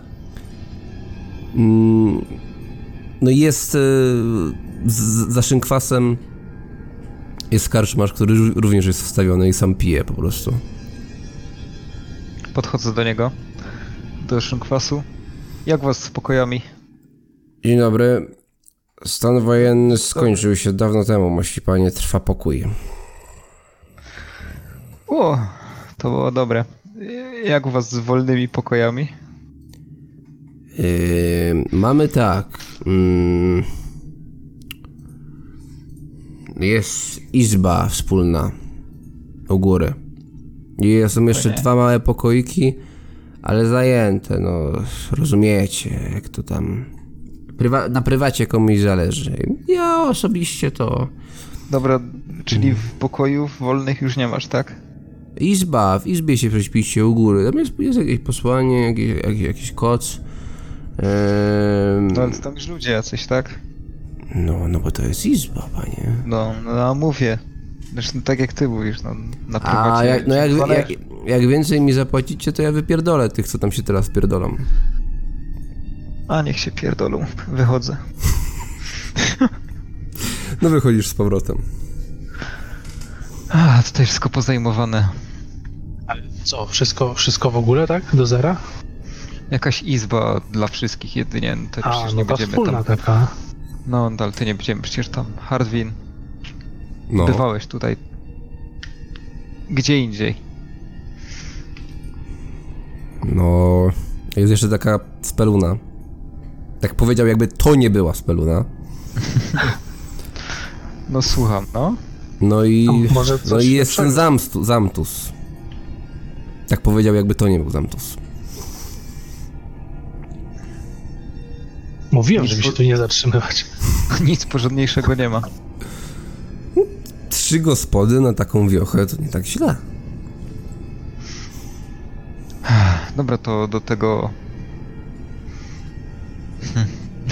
Jak to nazwałeś? Speluna. Do bordelu. Do tej speluny. No, to do tej speluny. Boję się pytać, jak się nazywa. Nie pytajcie. Ja Słuchajcie, to jeszcze raz mówię, no nie liczcie mnie tam w tym pokoju i tej gaduły. Nie komplikujmy sprawy, no nikt nas nawet nie zauważy, jak zostaniemy w środku. To mi, ale jak będzie okazja, żeby go wprowadzić niepostrzeżenie do pokoju, to tak zrobimy. Ale Lepiej, po co? żebyśmy go wszyscy mieli na oku. Trzeba będzie go wyprowadzić. No to już lepiej by było, jakbyś kurde z nim w krzakach w lesie siedział, a nie w stajni. Rano rano przyjdzie jakiś stajenny, żeby nakarmić konie i tak dalej, to... Ale przecież konie będą z boku, a wóz z boku, no. Nie będę rżał, że chcę owsa, no. A on też nie się obudzi, to się go uśpi jeszcze raz, no. No nie ma co komplikować sprawy. Nikt nas nie zauważy. Zasuniemy tutaj jakąś zasłonkę czy coś, posłanie na niego i do rana, no. Dobra, zobaczymy jak... Tylko mu to mi mózgu nie wytrzep, tą pałą. Nie, on się musi jeszcze przydać, no dobrze wiemy, no. Jest dobrze związane? Tak. Nie wierzę w to. Moim zdaniem ja bym go zostawił. Przecież on jest tak związany, że on się nie będzie czepał nawet. Nie, słuchajcie. Franz, wystarczy, że zacznie kopać po ścianie. Kopać, szarpać się. Najprostsze rozwiązanie, po prostu weźmy, jak leży, jak już leży. Jedźmy do tego, co to tam było? Zamtuza, tak? Nie? Co? Ta gorsza melina? Na kurwiacz. Co? Na kurwiacz. Jak się nazywa? Mówi Hartwin. Zamtuz czy speluna? Speluna. Wiecie, pamiętajcie schować Ale cekierki. boję się zapytać, jak się Zamtus nazywa. Nie, no, fikuśny gorset, nic takiego. A gdzieś to nazwę już. To jak? Na kurwiacz czy fikuśny gorset? Na kurwiacz. Czy wracamy do śmierdzącego kolana? Na kurwiacz. No dobra. No, nie jechał długo. Gdy tylko zbliżaliście się w tamto miejsce, już słyszeliście odgłosy stamtąd dochodzące. Podniosłe krzyki, jakieś skandowanie. Gdy tak usłyszeliście to skandowanie, chyba jakieś imię słyszeliście, Gottlieb. I w tym momencie Ralf się budzi. To na kurwiacza jedziemy. No, powiedział Hartwin. O, ale fajnie. Ralf, stawiam Wiesz, tak co byś jutro... Tylko tak co byś jutro był... Wiesz, trzeźwy i w stanie. No i nie opowiadajcie, co tam po drodze się działo, bo po co? Co się działo? No nic właśnie, nudna podróż, no. No właśnie. Miałem zajebać jakiegoś starca i... Nie, właśnie nic się nie działo. Gottlieb. Podjeżdżacie pod tę karczmę. Dość spory budynek na drugim końcu miasta. Prawdopodobnie nie ma tutaj żadnej stajni, bo widać to po koniach, które są przypięte do słupów. I ze środka dobiega odgłos po prostu lania się po mordzie. I w momencie, jak się zatrzymaliście, słyszycie wyraźnie odgłos prawdopodobnie ciała, które uderzyło jakiś stolik, mebel pękł z trzaskiem, a cała karczma zawyła z uciechy. Kto kolejny? Przyjmuję zakłady. Ralf, stawiam na ciebie szlinga. Spokojnie. No Ralf trzyma pałkę przy sobie. Chodźcie panowie, Będzie, bugu. I zaczyna wchodzić po schodach, no i zniknął tam w tej karczmie i słyszycie już taki odgłos: o kurwa, Ralf, kopę lat! No jasne. I odgłos zbijanych, łączonych dłoni. Hartwin, gdzie tutaj staniesz? Konie nie znikną do rana? Nie, Podjebią jakby... ich? Znaczy Speluna, no to jest podejrzane miejsce, ale ma swoje zasady.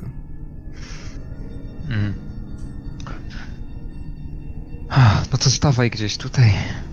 Mhm. No on już stoi i zaczyna przypinać konie i jest również tak stoi jak jeden powóz. A czy on ma przy sobie jakąś broń w ogóle, albo... Nie. Okej. Dobra, ja idę do środka. To mi zostajesz tu? Na warcie.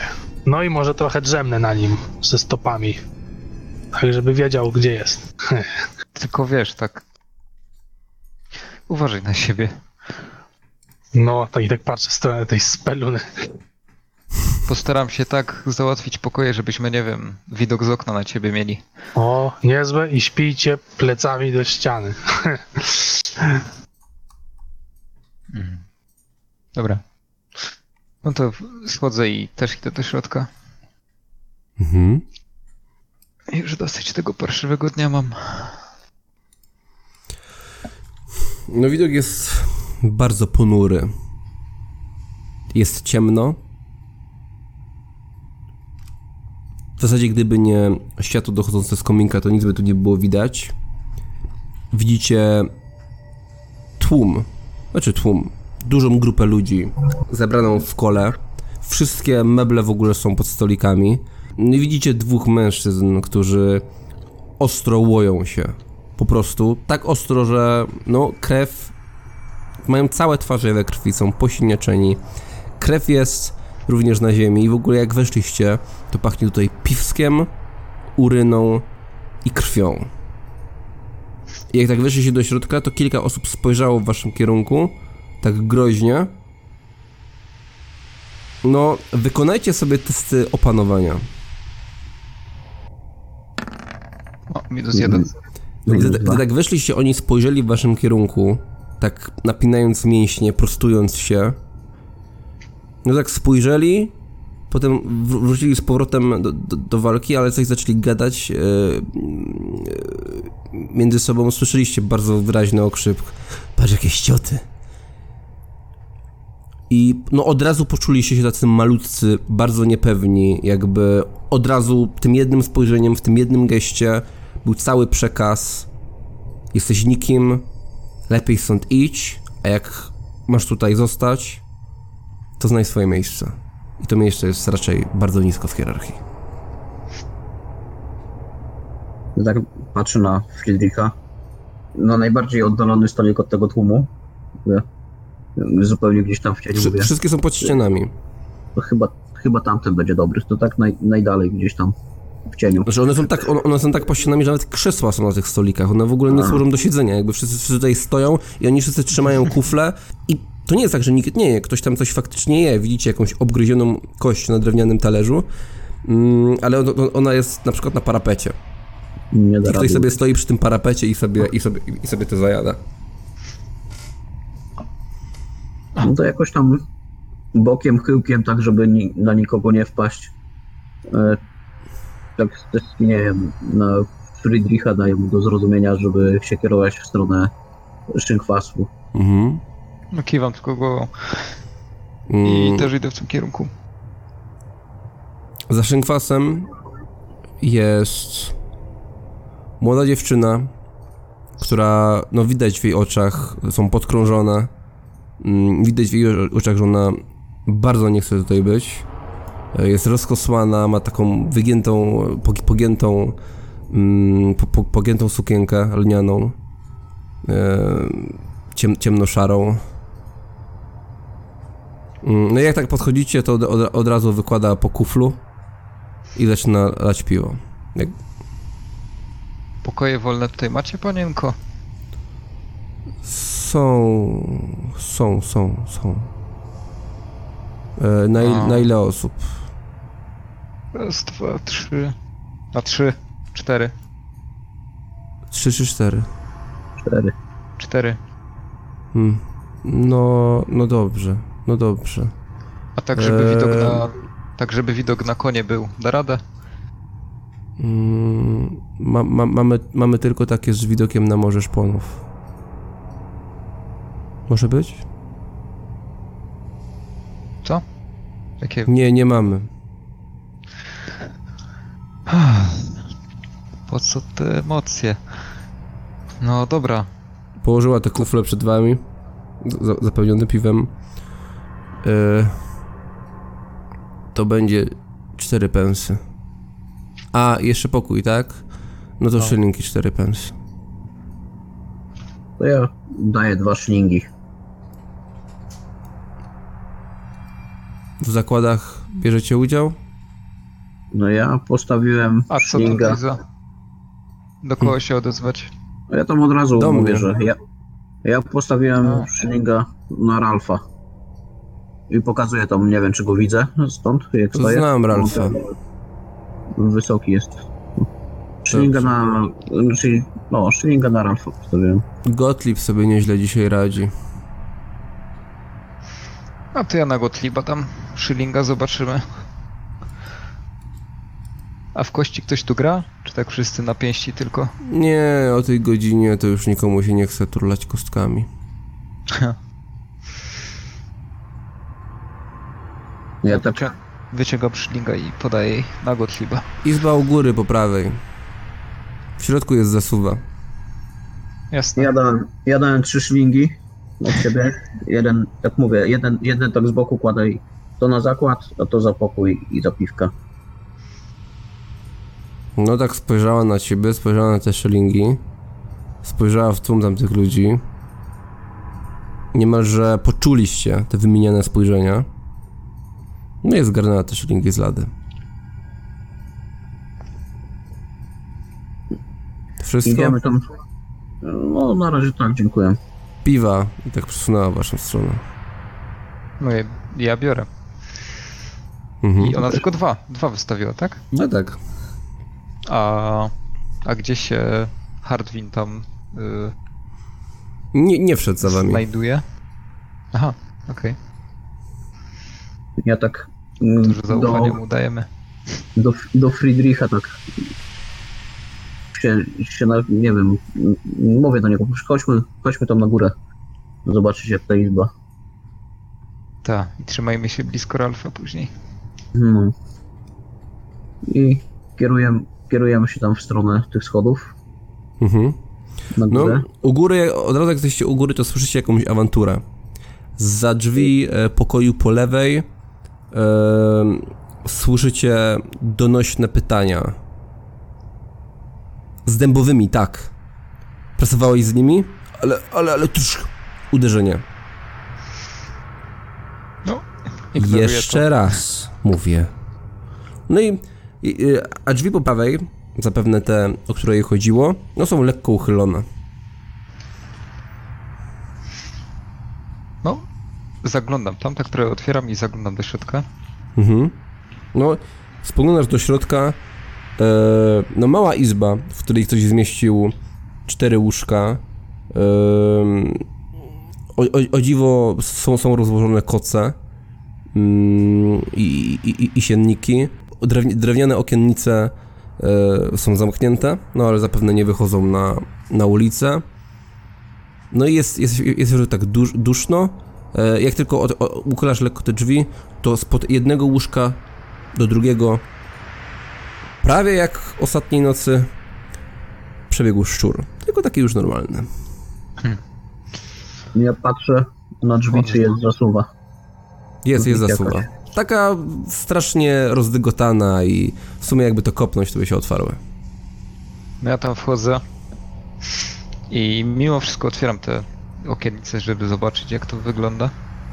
Gdyby się trzeba ewakuować. No widzisz dachy pobliskich budynków na tyle tego budynku. No i widzisz też bramę niedaleko stąd. A daleko jest w dół? W sensie To jest na pierwszym piętrze. Friedrich, No.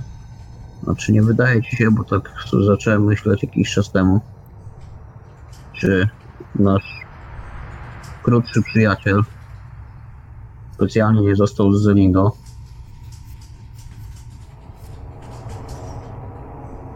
Żeby... No nie wiem, To... to on gdzieś tam był w tym magazynie. Ale co? Że co chce zrobić? Nie wiem, on znajduje jakieś magiczne kamienie. Nie wiem, co on chce zrobić. No. Pytanie, co on może zrobić. Albo co ich łączy. Wspólne gówno z Holfuzem. Nie wiadomo, co mu się w bani stało. Chcesz go tam iść podsłuchać, czy co? Nie, no, tylko głośno myślę. Cholera go tam wie, ale... Po tych wszystkich akcjach, gdzie chciał dźgać ludzi i zresztą zadźgał. Powiedziałem tą strzygankę, Powiedziałem to- ci już, co o tym sądzę. To mam mieszane uczucia, ale to tak tylko między nami.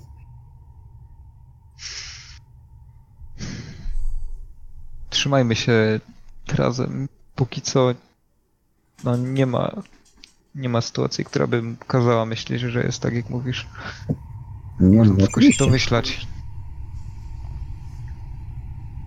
Więc nie wymyślajmy, dopóki nie ma faktycznie takich powodów, żeby tak myśleć. A co teraz? Mam nadzieję, że żaden ogon mu nie wyrósł.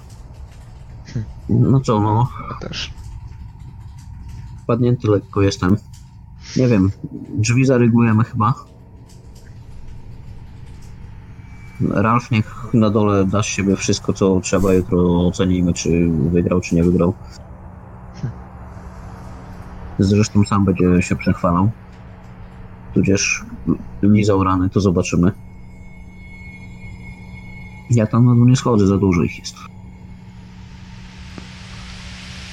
No mam nadzieję, że tutaj do nas też nie przyjdą. Tak patrzyli, jakby kurde szukali tylko mordy do obicia kolejnej. A to mi się nie widzi. W razie czego jest okno. Chociaż kurwa, z moją nogą to... W międzyczasie, Tommy, co robisz? No widzisz, że Hartwin jest pod drzwiami karczmy i tak się przechadza w tej wefta. Ale jesteś w powozie. Czy no zamknąłbym drzwi, jeśli mają jakiś skobelek.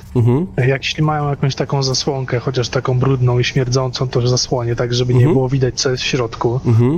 Zelindo przykryję jednym posłaniem. Przypadkiem się okazało, że mam w ogóle dwa takie zwijane posłania. A w drugim trochę ja sobie zrobię takie miejsce, trochę do siedzenia, trochę do spania.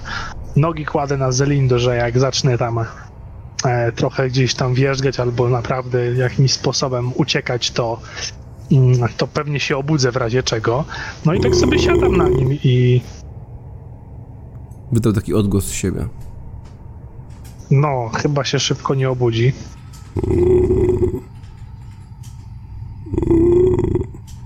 Zaczyna lekko dygotać.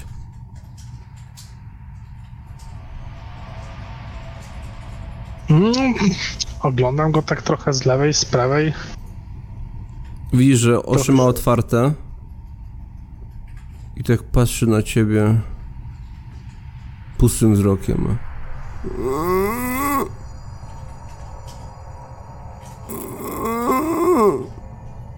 Przekręcam go trochę na bok, żeby zobaczyć, co tam z tą jego głową.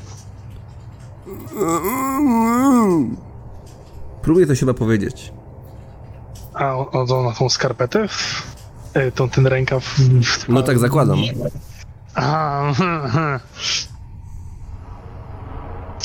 Czyli dobrze się jednak ma. A nic, to siadam w takim razie.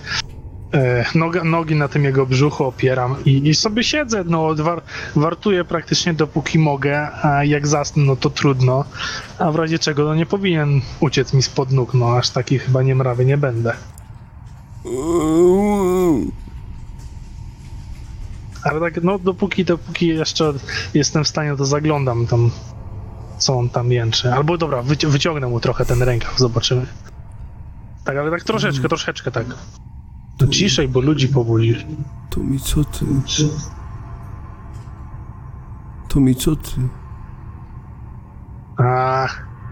Koniec z tym twoim gadaniem.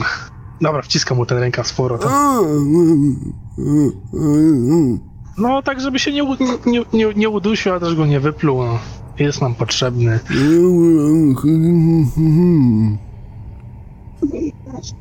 No wzruszam ramionami w tym półmroku ciemności. No pałkę mam znowu wyjąć? No, tak myślałem. No i siadam w tym szalonym dniu. Może jakoś mnie noc przeleci. A i z pałką w sumie pukanie na w kolanach, drzwi. czemu nie? Moje? Kto tam? Ja, głos Falandera. O, no podchodzę do tych drzwi, odchylam tą zasłonkę. No tak spojrzał na ciebie, spojrzał w dół od razu.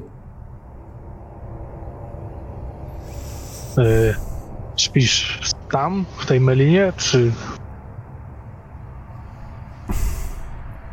Widzisz, że nie ma, Czy co? widzisz, że nie ma konia. Dam sobie radę. Sprawdzałem co u was. Rano się zbieramy? Tak, no. A co z tym? I wskazał pod drzwi karczmy na Hartwina. Wszystko w porządku? A Franz jakoś się tak z nim chyba dogadał tak solidnie. Trochę chyba mu dopłaci, żeby wszystko było za nami. No i jutro rano z nim jedziemy. No chyba będzie szybciej. No brzmiał jakby faktycznie było mu głupio, no. No, może oszukiwał, może nie, ale no potrzebny nam ten wóz z tym woźnicą, no.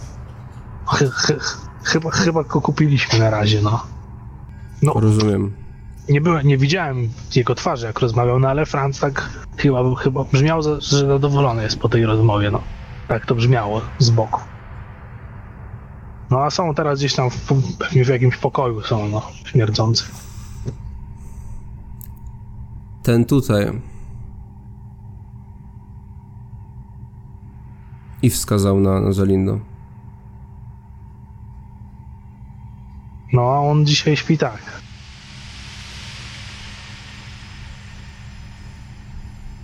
Zmieniliście zdanie co do niego? Gada, kombinuje.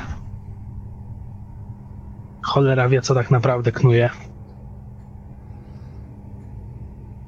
Również z nim dużo gadałem. Przy ognisku.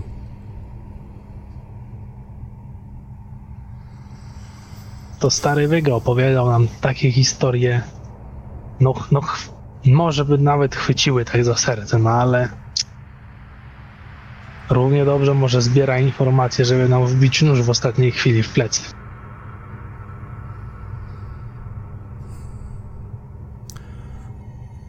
Opowiadał mi jeszcze raz tę historię z jego córką.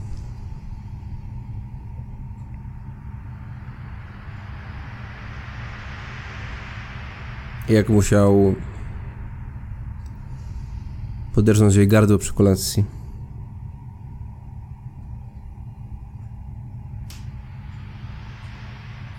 A no jego wybory bardzo obróciły się przeciwko niemu.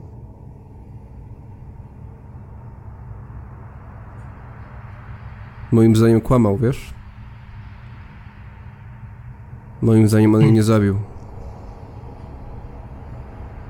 No nie wiem, bo brzmiało dla nas wszystko wiarygodnie, no. Nie wiem, jakby... Zaczął Znaczy, tak... mówiłem. Zaczął o tym gadać... Tak sam z siebie, rozumiesz? Jakby, nie wiem, chciał, żebym to usłyszał. Ty, gdybyś zabił swoją córkę, wracałbyś do tego tematu przy każdej okazji? No mało ciekawy. Najlepiej wcale bym nie... No ja do brata nie wracam, no w ogóle obchodzić jak się da. No mówiłem wcześniej, złapać, skneblować i w drogę, ale tak no reszta chyba trochę przekonał więc no tak będzie bezpieczniej, tak będzie bezpieczniej. Nikt mniej. Jeśli pytałbyś mnie o zdanie, to moim zdaniem w większości mówi prawdę. Zauważ, że to tchórz to człowiek obojętny. Nigdy nie podejmuje żadnej akcji. Nie potrafi się postawić jednym ani drugim, tak naprawdę. I myślę, że ta jego opowieść jest prawdziwa, ale zauważ, że w tej opowieści jest tylko tak naprawdę jeden czyn, który jest wyraźną akcją. To jest podjęcie decyzji o śmierci własnej córki. Myślę, że tego nie zrobił. Myślę po prostu, że zdaje sobie sprawę, że gdyby zostawił przy życiu mutantkę, to tego na pewno byście mu nie podarowali.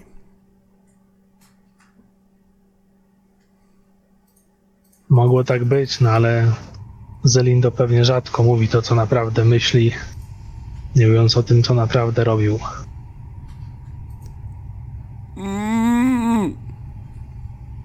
No i pewnie teraz też chciałby coś powiedzieć, to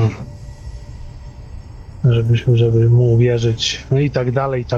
No nic, no dobrze, że o tym wspomniałeś. Nie wiem, dołączasz do nas jakoś jutro, bardziej w drodze? Będę jechał przed. Może się z wami krótko rozmówię, ale dobrze zrobiłeś.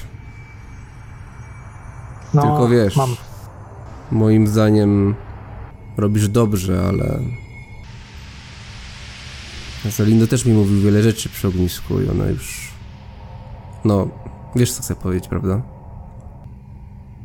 No...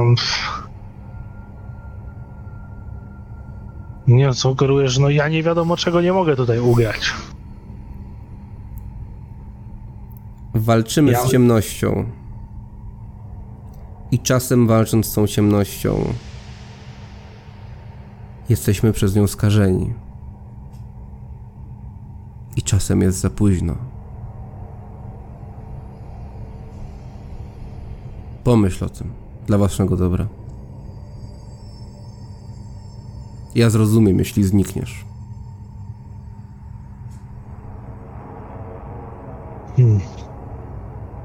No tak. No ostatnie dni no nie były najlżejsze, ale chyba nie jest jeszcze tak źle. Sam to wiesz najlepiej. Chyba. Albo najgorzej. Dobrej nocy. Spokojnej. Falander zniknął w ciemności.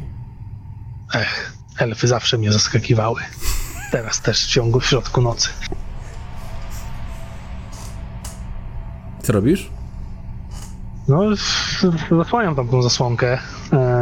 Patrzę, czy ten kłamca żyje. Jak tam mu się leży. No i nic, no i szykuję się do tej długiej nocnej posiadówy. No mam nadzieję, że będę mógł odespać wszystko w ciągu dnia potem w wozie, bo reszta już będzie na nogach, więc no posiedzę, popilnuję go dokąd się tylko po prostu da. Może pochodzę trochę po tym wozie, bo w sumie to się mieszczę tam. Dużo miejsca nie zajmuje. No i tak mam nadzieję, że ta noc jakoś zleci, no. Okej. Franz Friedrich? No, wypijam sobie to piwko, które tam mam. I staram się czymś zastawić jeszcze drzwi tak dodatkowo, oprócz tego regla, który tam jest. Choć ja tak patrzę, że Friedrich kombinuje, mówię, ty chodź tam jedno łóżko przesuniemy. No, to tak też robimy.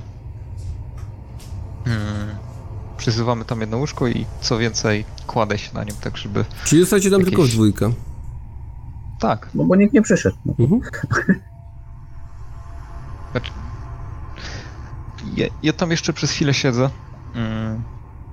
i nie wiem, jeżeli jest tam jakiś stół, no to jeszcze chwilę się zajmuję tym pierścieniem, staram się go dokończyć, jakoś tam ewentualnie naprawić tę krzywiznę, którą tam wcześniej spowodowałem, czy raczej jakby udawać, że ona była umyślna i jakby dalej na tym coś robić. No tak chwilę się tym zajmuję, ale później już idę spać. Mhm. Ja wyciągam ten list do tego inkwizytora. Mhm. No i tak, no po prostu patrzę się w te wszystkie znaki dla mnie zupełnie niezrozumiałe, co tam jest napisane. No i tak sobie gdzieś tutaj kojarzę, tak, bo tam wiem, że F na przykład tak wygląda, no bo tutaj się z Falanderem nadaliśmy i tak sobie studiuję, co mi się tam uda rozpoznać jeszcze, to może mi się uda. No patrzysz, szukając tych haseł, które ci są znane. Richmut, Kastner, Miasto Tak. Chaosu. Tak, oglądam, patrzę za chwilę, co robi Friedrich, że tam zaczyna dłubać przy czymś. Mówię, dobra, Friedrich, ja idę w kimę. A jeszcze chwilę posiedzę. Trzeba wypocząć, bo jutro ciężki dzień. Ile kto postawił? Na Ja Ralfa? postawiłem Po szylingu. On na Ralfa, a ja na Gottlieba. Dobra. Robię Ralfowi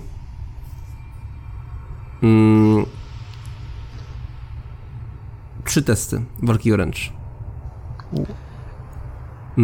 Wszystkie zdane oznaczają pierwsze miejsce.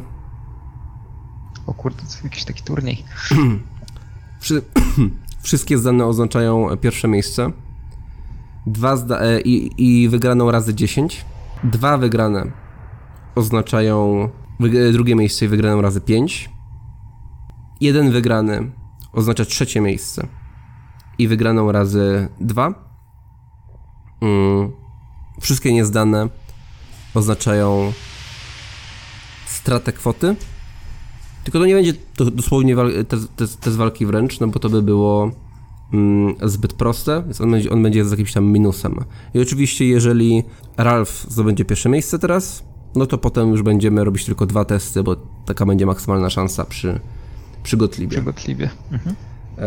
40.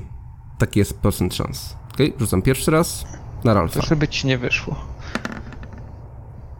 Nie wyszło? No, popłynął. 95. 8 zdany. To już straty nie jest. O, Okej, O, nie trzecie wiadomo. miejsce, ale jeden jest zdany, czyli wygrana razy 2. Czyli jak dałeś szylinga i dostaniesz z powrotem 2 szylingi. biznes życia. Ale dałeś oczywiście więcej, nie? Bo dałeś tam 3, tak? 4? Nie, on bo ja dał. dałem 2 Dał jeden na... ja 1 na zakład dałem. Aha, okej. No i takie, czyli tu jest trzecie miejsce. Takie same testy robię dla Gottlieba. Dokładnie taki sam procent. Z tym, że jeśli zdam tylko jeden raz, to on i tak nie jest trzecim miejscem. O. Jest. O. Jeden zdany. To ty już rzuciłem wszystkie. To Aha, ten 2 razy. tak rzuciły się... Tak, jeden zdany, czyli nic, czyli stracone. To ja zostałem. Jebane krasnoludy. Chyba. Noc Sniff. przeminęła spokojnie. Zaskakująco szybko zasnęliście i zaskakująco szybko bitka z dołu przerodziła się w ciszę. Rano obudziło was pukanie do drzwi. Otwieracie, no i tylko wsuwa się ręka barbanki z 2 szylingami i mówi: dla tego większego. No i wręcza to komuś, ktokolwiek otwarł te drzwi i schodzi ona na dół. Więc Franz, to zapowiada się dobry dzień. Obudziłeś się, wykrywając zakład i zdobywając 2 szylingi. Noc Tomiego również przeszła dosyć spokojnie. Czasem tylko zerknął w dół i spojrzał na Zelindo, na tego cwaniaka Zelindo. I widzisz Tomi obok jego twarzy taką małą plamę, mokrą plamę na drewnie. Oczy Zelindo są zaczerwienione, a po jego policzkach, po nosie spływają gęste, smutne łzy. Ciąg dalszy nastąpi.